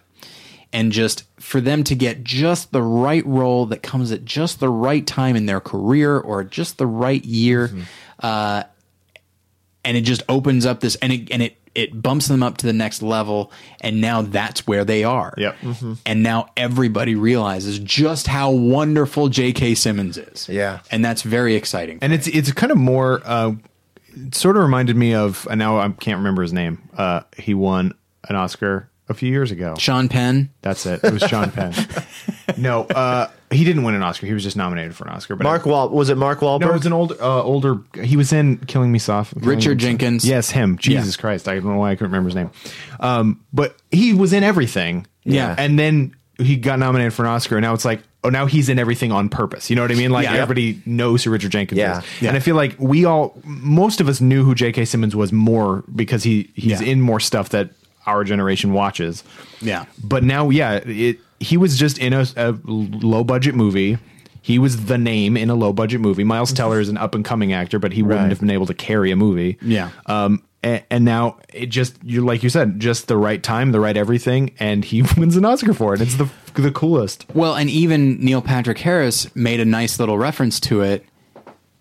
Right now, like, J.K. Simmons is an actor who, as of right now, is the face of Farmers Insurance. Yep. I used to work for that company. Did you? Yeah. So I remember them I remember the rollout of, we are going to begin having a marketing blitz. And I left shortly thereafter, so I wasn't there when it happened. And then I saw the commercials now several years later and going like, wow, they nailed it. Yeah. Like, in terms of a commercial, that perfect, like, that fucking jingle that is annoying as shit. Bum, bum, bum, bum, bum, bum. Yeah, it just sticks. Yeah. And that's the whole point of it. And frankly, that's the type of thing that somebody with J.K. Simmons' level of fame gets. Yep. He'll be in the Spider-Man movies. He'll get notable roles on TV and stuff like that. He'll never be wanting for work. And and people who like good acting and pay attention would say, I love that guy. Yeah. But he still will be the face of a commercial campaign. Now, he's won an Oscar. They bring him on to host Saturday Night Live because of this role and what's associated with it. And it's just neat to see a guy who's been working not in obscurity. I mean, he was a lead actor on Oz. You know, he showed up a lot on Law and Order and stuff like that. Years. And he was great on that. Yep. You know, everyone remembers J. Jonah Jameson, and because the character never showed up in the new Spider-Man movies, like, he will always be that character. Yeah. But now he can be a complete lead. Yep. You know, they could cast him as the lead in a film, and they could cast him as villains in movies. And it sounds strange, but I'm very happy for him. It sounds strange. He was kind of my guy for a long time. Yeah. I had a list of people that if I saw them walking around in Hollywood, I would walk over and actually say something. Yeah. One of them was Maurice LaMarche, who not only did I get to say something, but he was on the show, and that was great. And J.K. Simmons was one of them, and now I get the feeling he's probably a little too big for that. Yep. But yeah, and so to see that, it's almost like when a band that you loved for a long time finally breaks out, and you're just like, good for, in a way you're bummed out. It's like, I knew for years, but at the same time you're just like, they deserve it. Yeah. They've absolutely earned this. And so I don't know why I've been talking so long about this. I'm just very happy for him. Yeah. Well, the way I was thinking about it is like he obviously struck up a kinship with this director because sort of in the same way that, although at totally different points in their careers, but like John C. Reilly and Philip Baker Hall were in a short film for Paul Thomas Anderson. And then they I think when he was a part of the Sundance Lab for his first film, they went up to do a reading with him and stuff like that. J.K. Simmons helped make the short film to try to get funding for Whiplash. A couple years ago, just because it was he's developed a relationship with this writer director, and sure, I'll be in your short film so you can try to make a feature. Yeah. Same way that Sally Hawkins and Jim Broadbent did this year for the Oscar-winning film, short film. Yeah, exactly. So it's just it's really cool to kind of see that, especially when I kind of thought okay, J.K. Simmons has found his directing. His real directing friend in Jason Reitman. Yeah. But I'm so glad that this sort of project came along. Like you said, at just the perfect time. Yep. Yeah. I'm very happy for him. And he's the exact level of actor that budget of a movie could get a great screenplay, which is what it had. Yeah. And the fact that, that has indie Spirit Awards all over it, not Oscar. Yeah. But now we live in a world where the Indie Spirit Awards, Birdman is considered an independent film, which I guess it is technically, but I feel like it's not in the spirit of the independent spirit. When independent is considered $20 million or less, you know something's full of shit. Yes.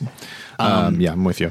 So I think that's all I have to say about the evening in general. So, Kyle, if you've got three more points to make, by all means make them, but I'm going to throw it to you right now. Okay. I think we've covered a lot of it. I was perfectly happy with the animated feature. Sure. I didn't see Song of the Sea, but I saw the other ones, and Big Hero 6 is probably my 1 or 2 favorite. I really liked The Tale of the Princess Kaguya, but I didn't think that was going to win. Although it was maybe the only I haven't seen Song of the Sea, but maybe the only hand-drawn one about them. It has a hand-drawn feel about it. I thought Ida was a great choice. That's a really good movie. Leviathan was also very good, but Ida was kind of a surprise. I didn't expect it to be. It's very short. It's a very short movie. It's on Netflix right now. Sure is, and it's well worth watching. Yeah, I'm gonna make time for it. And it was interestingly because it's in black and white, and it's in I think it might be not 4:3, but something like that. It's in a pretty small aspect ratio. And I think everything else kind of fell into place. I was a little surprised that nothing went to Guardians of the Galaxy, because I thought that's a pretty looking. I mean, there's great visual effects in it and good makeup in it. So and good use of color. And all that. And I was sort of surprised that happened. You know what? I do have a question for the panel. It's just two of us, dude. It's just two of us. Well, me as well. Okay. If the release years of Gravity and Interstellar are reversed, does Interstellar win more technical Oscars? It was a lot of people, including me, thought that it would get the sound stuff, it would get visual effects, it would get score, it would get all of those things, all the stuff basically that Gravity got last year. But I feel like because Gravity already got it, and the films they're not that similar, but what they would be winning for is basically the same. Yeah. And so it almost felt like the Academy's we already kind of did that last year. Maybe. I don't know. What do you think? It's possible, but I think the reception of Interstellar sort of, although it made a lot of money, kind of took it out of contention. It was not as well received, at least widely, as Inception. Yeah. And did that? I can't remember how many Oscars that won or didn't win. Did it win any technical awards? Inception, I believe it got cinematography, and I don't remember what else. Okay, so something. Maybe just the one, but I think it got others. Maybe, yeah. But I think it kind of had to do more with the reception to the movie, because he's made stuff that's mind-bending, and it hasn't been in space, but has been pretty technically proficient. Yeah. Before. So I just think it had to do with the reception that people had to the film. You didn't hear a lot about it after December. And Yeah. the effects in it are very good. Like Yeah. they showed the clip of it after it won and was like, yeah, those are really good effects. I'd Yeah. forgotten about those. But like, because Guardians of the Galaxy was such like a big hit and everybody seemed to like it, you just kind of expect, well, they might give it something. Yeah. But yeah, I mean, hair and makeup went to Grand Budapest, which is of the three was kind of like, although they did a great job on Tilda Swinton, like she looked 1,000 years old, which I think is really good. But that's kind of, those are the ones that we haven't talked about yet that I wanted to bring up. Everything else seemed to fit or not. Yeah. Quick thought. How bullshit was it, the clip they picked for Gone Girl? For Rosamund Pike. Good And you know Lord. what? That was awful. Yeah. Huge spoiler. But they were doing that the whole movie. They were doing, they spoiled the end of the Imitation Game, even though that's history. Yeah. But it was a scene after. It's the figuring it out scene, and it's Yeah. like there's other stuff before that they could have picked. Oh, yeah. plenty. It's the moment of figuring it out. Yeah. You're right. Yeah, Yeah. That's the climax of the movie they showed you. Yeah. You could actually, you have a much more obvious Oscar clip at the end of the film, which reveals character, but not necessarily like the mysterious thriller element of the plot. I mean, they could have even shown one of the scenes where he's talking to Rory Kinnear in the interrogation room. Yeah. like Yeah. those were good scenes, and it's just him talking for the most Yeah. part. Also, the Rosamund Pike clip, I've seen Gone Girl a number of times, and I'm like, you've got her mentioning a character's name that's not on screen, that nobody knows about. So she's referring to this third person, and like, it's just such a casual moment that only when you have the full context of the film Right. does it have any impact. Yeah. But there are so many more impactful moments toward the beginning of the film. You could show the moment where she gets proposed to, or like, I mean, there's just so many different things that you could have shown from that film that wouldn't give it away. and that genuinely is a film. And I recognize there's flashbacks and stuff, and maybe they felt like they didn't have a whole lot to draw from that really shows the range of her performance. Which that scene doesn't either. Yeah, right. Yeah, and it just frustrates me because like that genuinely is a film that I'll go ahead and say when the twist comes, or the reveal, whatever you want to call it, when that comes, everything about the movie changes, and I wouldn't have it any other way. Mm-hmm. And it's just it frustrates me so much. Yeah. The only thing I will say is that, again, the dialogue is confusing and sort of esoteric to the movie, that someone who hasn't seen it probably has no idea what the fuck she's talking Also, about. that clip has more Affleck than it should. I mean, I have nothing. Yeah. I mean, Affleck's good in the movie also, but like the clip starts with Ben Affleck. I know. and he has like half of the dialogue in it. Yeah. I think someone did the percentages. She, of the Best Actress nominees, she's in the film the least of any of them. Yeah, Which makes sense. A lot of it is his film as well. Yeah. yeah, it's their film. Yeah. she's just It's a co-lead. yeah. But I seem to recall, and I don't remember if it was last year or the year before, but I remember there was a big uproar because in a clip they showed a big twist of a movie of an Oscar. I don't remember what it was, but it was during the thing where they're presenting the best pictures, one by one over the course of the evening. Okay. And like whatever clip they showed from a movie last year was like super spoilery. And everyone, including me, was like, "Are you shitting me? Why on earth would you do that?" Yeah. I recognize, you realize it's being televised, right? I recognize everybody in the theater theoretically has seen the film, but maybe not all of us have. Right. And it's probably still playing. Yeah, somewhere. Yeah. And it's just, and so that kind of thing bothers me a lot. Meg Long hasn't seen Gone Girl. Yeah. And so she was like, oh, is that a spoiler? Like, she didn't know it was a spoiler. And then we were all reacting and was like, well, now I know it's a spoiler. Yeah. Right. So yeah, that's that whole movie gone for her, basically. Yeah. Just like Gone Girl. Watch out. Yeah. You blew my mind. Yeah. All right, Jason. Okay, I've got several final things. thoughts. Let's do it. Something I love. Okay. Loved about the ceremony. Every single time something from Grand Budapest won, like one of the first people they thank is Wes Anderson. So you just get a sense of how much the people working on his film love working on his films. And that was cool. So even the fact that he didn't win kind of I don't know. It's like, okay, this guy's doing a lot right. And clearly these people have such affection for him. Yeah. And I just like that came out during the ceremony. And the same thing happened. I'll always go back to Paul Thomas Anderson, but Sure. the same thing happened in 2007 when There Will Be Blood won cinematography and actor. Both of them just spent time gushing about working Yeah. with him.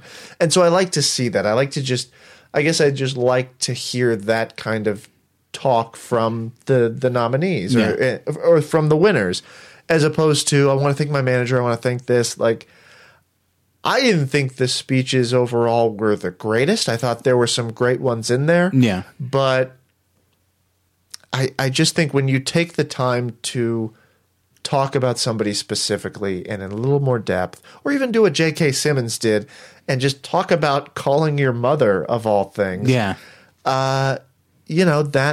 That's meaningful. Or even what Patricia Arquette did, Yeah. which I'm much more okay with, even though I have sort of conflicted opinions about some of the things she said.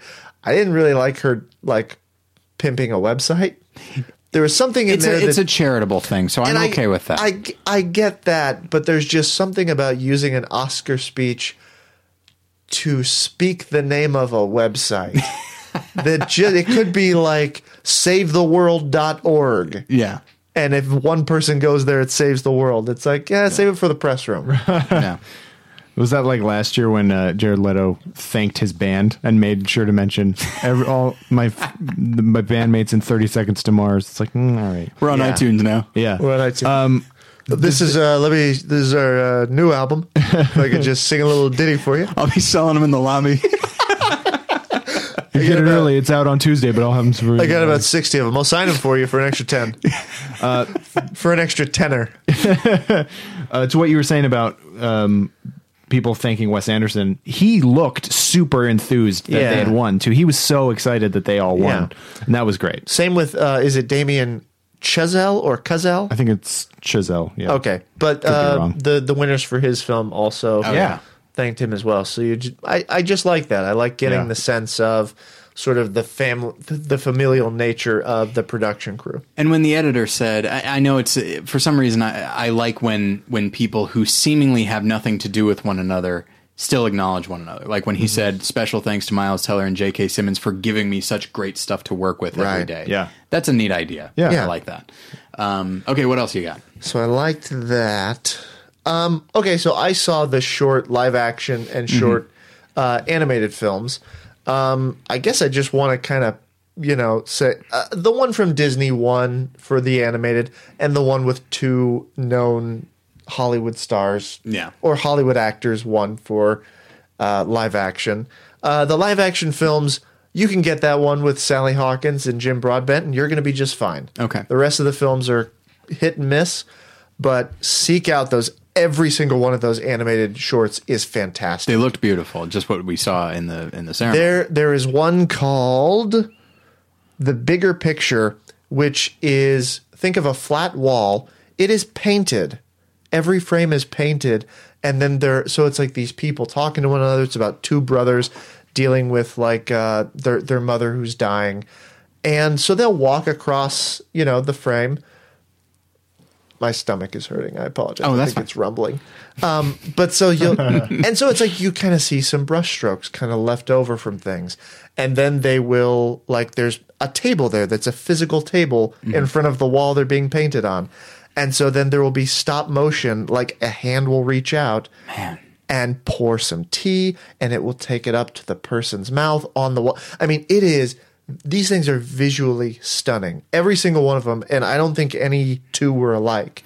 So seek those out. They are fantastic. Let me ask you this: as great as I thought Feast was, and I think it's a very effective film.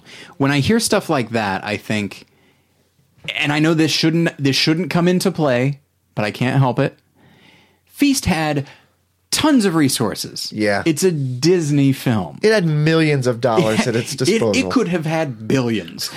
They're like, we're Disney. We'll just jack up Disneyland parking another $1. You're right. It's gone up $1 every year, by the way, for the last 6 years. Anyway, Wow. yeah, it's bullshit. But although I guess I understand.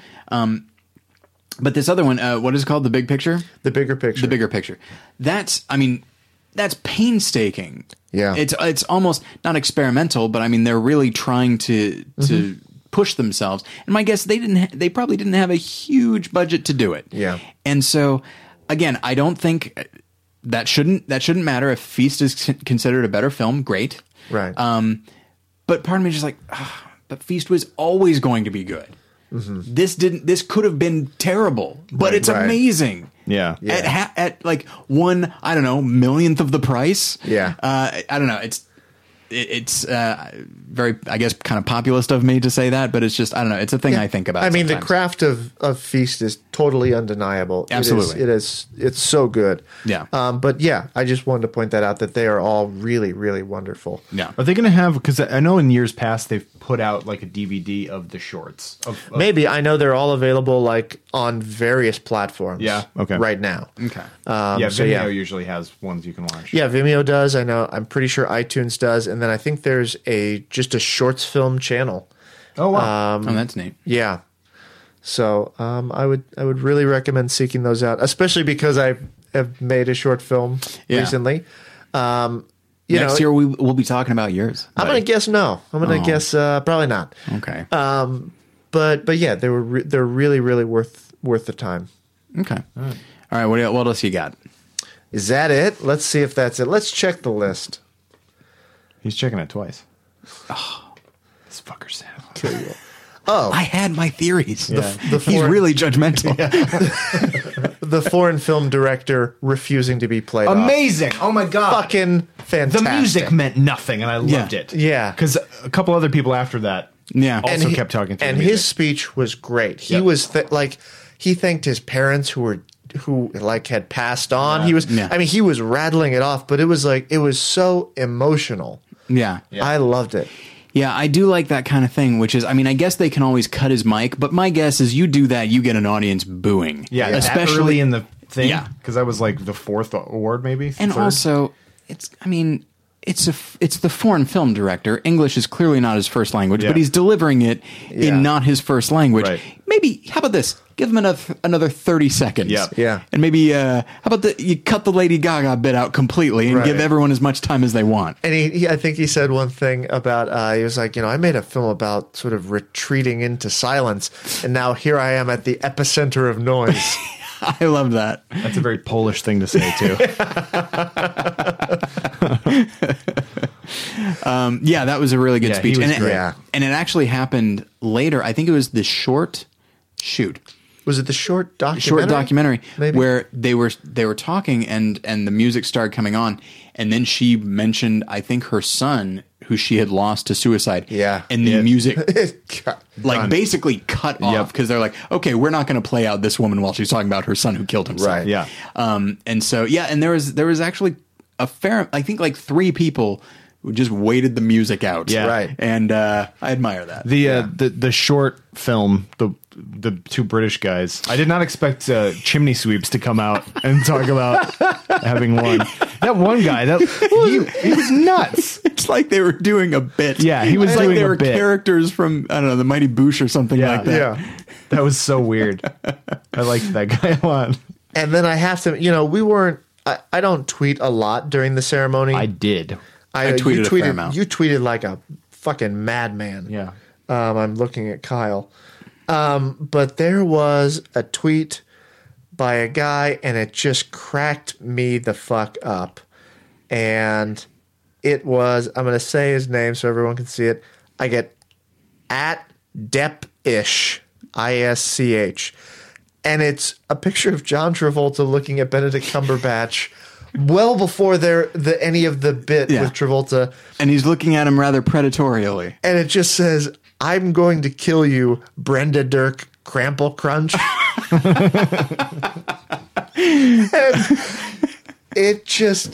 it was the most delightful thing. Yeah. It was the best tweet of the night. Yeah, I'll tell the listeners what I told you guys. So I sent out several tweets, and some of them people seem to respond to. But I saw that there was one of those promoted tweets from Del Taco. And so I just thought it'd be funny. And it had nothing to do with the Oscars, so I thought it'd be funny to just retweet it. People went out of their, people loved it. They went out of their minds. They're like, that's hilarious. Great retweet. I was like, I've been actually writing tweets as well. No, you like my dumb little, dumb instinct I had. So that was my proudest moment of the evening. Kyle had one that people really took to. Yeah. That was, which I kind of already mentioned here on the thing, but about, Julie Andrews saying Lady Gaga's name out loud. People really seemed to enjoy that one. And yet she was not called... See, Lady Gaga, because that's her name, she'll always be called Lady. Yep. Sounds classy. Meanwhile, they can't call her Dame Julie Andrews. Yep. Come on. Like Jame Duty Dench. Jame Duty Gench. Yep. That's all I had. Okay. Yeah. I think that's about it. Again, so I think ceremony, obviously, I think we were all fairly underwhelmed. Yeah. As far as winners, you know what? I expected to be bored all night for a number of reasons, when in fact I was bored only for a few. Yep. I'm sorry, one very last thing. Okay. Do you realize last year they did the Science and Technical Awards with the honorary Oscar awards? Now even the honorary Oscars are like, we get our own fucking ceremony. Yeah. Don't yeah. put us with the science guys. Yeah. So now there are 3 different ceremonies. That's ridiculous. Yeah, I forgot because they did the honorary ones a while ago. They did Yeah. it forever ago. Because I remember Hayao Miyazaki winning. Yeah. Well deserved, but Yeah. that was like in November, even earlier, maybe October. Like that was Weird forever stuff. ago. I still wish. I recognize that when you do that that separate ceremony, that you can give lifetime achievement Oscars to more people, because it's usually it used to be 1 or 2 a year. Now it's Yeah. about 5. Right. So I recognize you can do that, and that's nice. But the thing I wish that how awesome would it be to have everybody just standing and cheering for Hayao Miyazaki, Right. No kidding. And maybe, just maybe, people would say, hey, who's that guy? Yeah. Why are they cheering him on? What did he do? Right. I guess I'll look him up. Yep. Or they would undoubtedly show a montage of clips from his amazing films. Yeah. Sure. Hey, that'd be you know what? Okay, so you show a couple clips from the honorary Oscars. At least give them a montage of stuff during the show. Yeah. That's going to be way shorter than their speech, which Yeah. can sometimes go on a while. Yeah. Yeah. And it's, I don't know, it's, again, I recognize with the Sound of Music thing, like they're trying to honor the past and all that, but that's what you're doing when you give somebody a lifetime achievement. You're honoring everything that they've done, but you're not going to honor it. You're going to honor it for about 25 seconds along with everybody else during a section of the ceremony that just screams unimportant. Yeah. Right. Although now I really, really want them to make a Harry Belafonte, Sidney Poitier buddy cop movie, because that would be awesome. You mean right now? Yeah, this very second. Okay. Oh boy. It's going to be... Yeah. The zingers aren't going to be flying fast. Where's old Studio Jim? What does Studio Jim think about this? Studio Jim? If I remember the voice that we did for him, who knows? I'd whip him out right now. But okay, I think we will leave it there. Guys, thank you so much for course. talking about the ceremony. I love doing it. Always Listeners, fun. I hope you enjoyed this. David will be back next week. We will be finally wrapping up our end of the year coverage as we talk about the individual achievements that we really liked. Well into March at this point. I will say real quick that speaking of end of the year stuff, there are various top 10 lists. There is the Battleship Retention 10 worst movies, which, by the way, take that with a grain of salt, because No shit. I disagree with basically all of them. all of them. Almost all of them. You saw God's Not Dead. I did. I don't know. It's at least made. You can see it. You can hear it. Is it dumb? Yeah. Hey, leave the Christmas movie on there. Yeah. That can stay. Yeah. That's a whole different level. You've got to have tiers of terrible, don't you? Oh, don't get me wrong. When RoboCop wound up being the worst movie, adding everything up, when it wound up being the worst movie of last year, and Saving Christmas was second worst. I was like, this is an injustice. This is really like RoboCop had actors in it saying lines. It was There were concepts. Someone had to do some production design. We heard today. It was occasionally effective in the way it intended. Very exciting. That cannot be said of Saving Christmas. But I would also like to say for those that, because we didn't make a big, well, if you follow us on Facebook, we made a big deal of it. But yeah, the second annual Beepies Awards are now available as well. I'm very proud of them. I think we all did a great job. Good job, everybody. Yeah. And I had a lot of fun with Photoshop this year. Sure did. It was great. I'm sorry. I meant to email everybody ahead of time and say, hey, I'm doing this. What do you think? And I forgot. Well, last year's your picture for me was so good that everyone thought that I was at the Oscars and had met Michael Douglas. Yeah, I That's how know, great which it is was. wonderful. Yeah. No one thought I was actually anywhere this year, so that This year, helped my mom and grandma out. this year, everybody thought Scott was there in a blue suit and a top hat. It's wonderful. And it's, you know, it's a nice compliment to me that people are being fooled, but I'm like, oh, I wasn't trying to punk anybody. Yeah. Yeah. And make middle-aged women look dumb. Exactly. But what choice do I have? So, anyway, so yeah, you can find all that at battleshippretension.com. A lot of good stuff. A lot of good stuff. I'm always very proud of our end of the year coverage. And by the way, we also put a lot of work into it. So please take a look. So, all right. Thank you guys once again for being here. Thank you all for listening, and we will get you next time. Bye.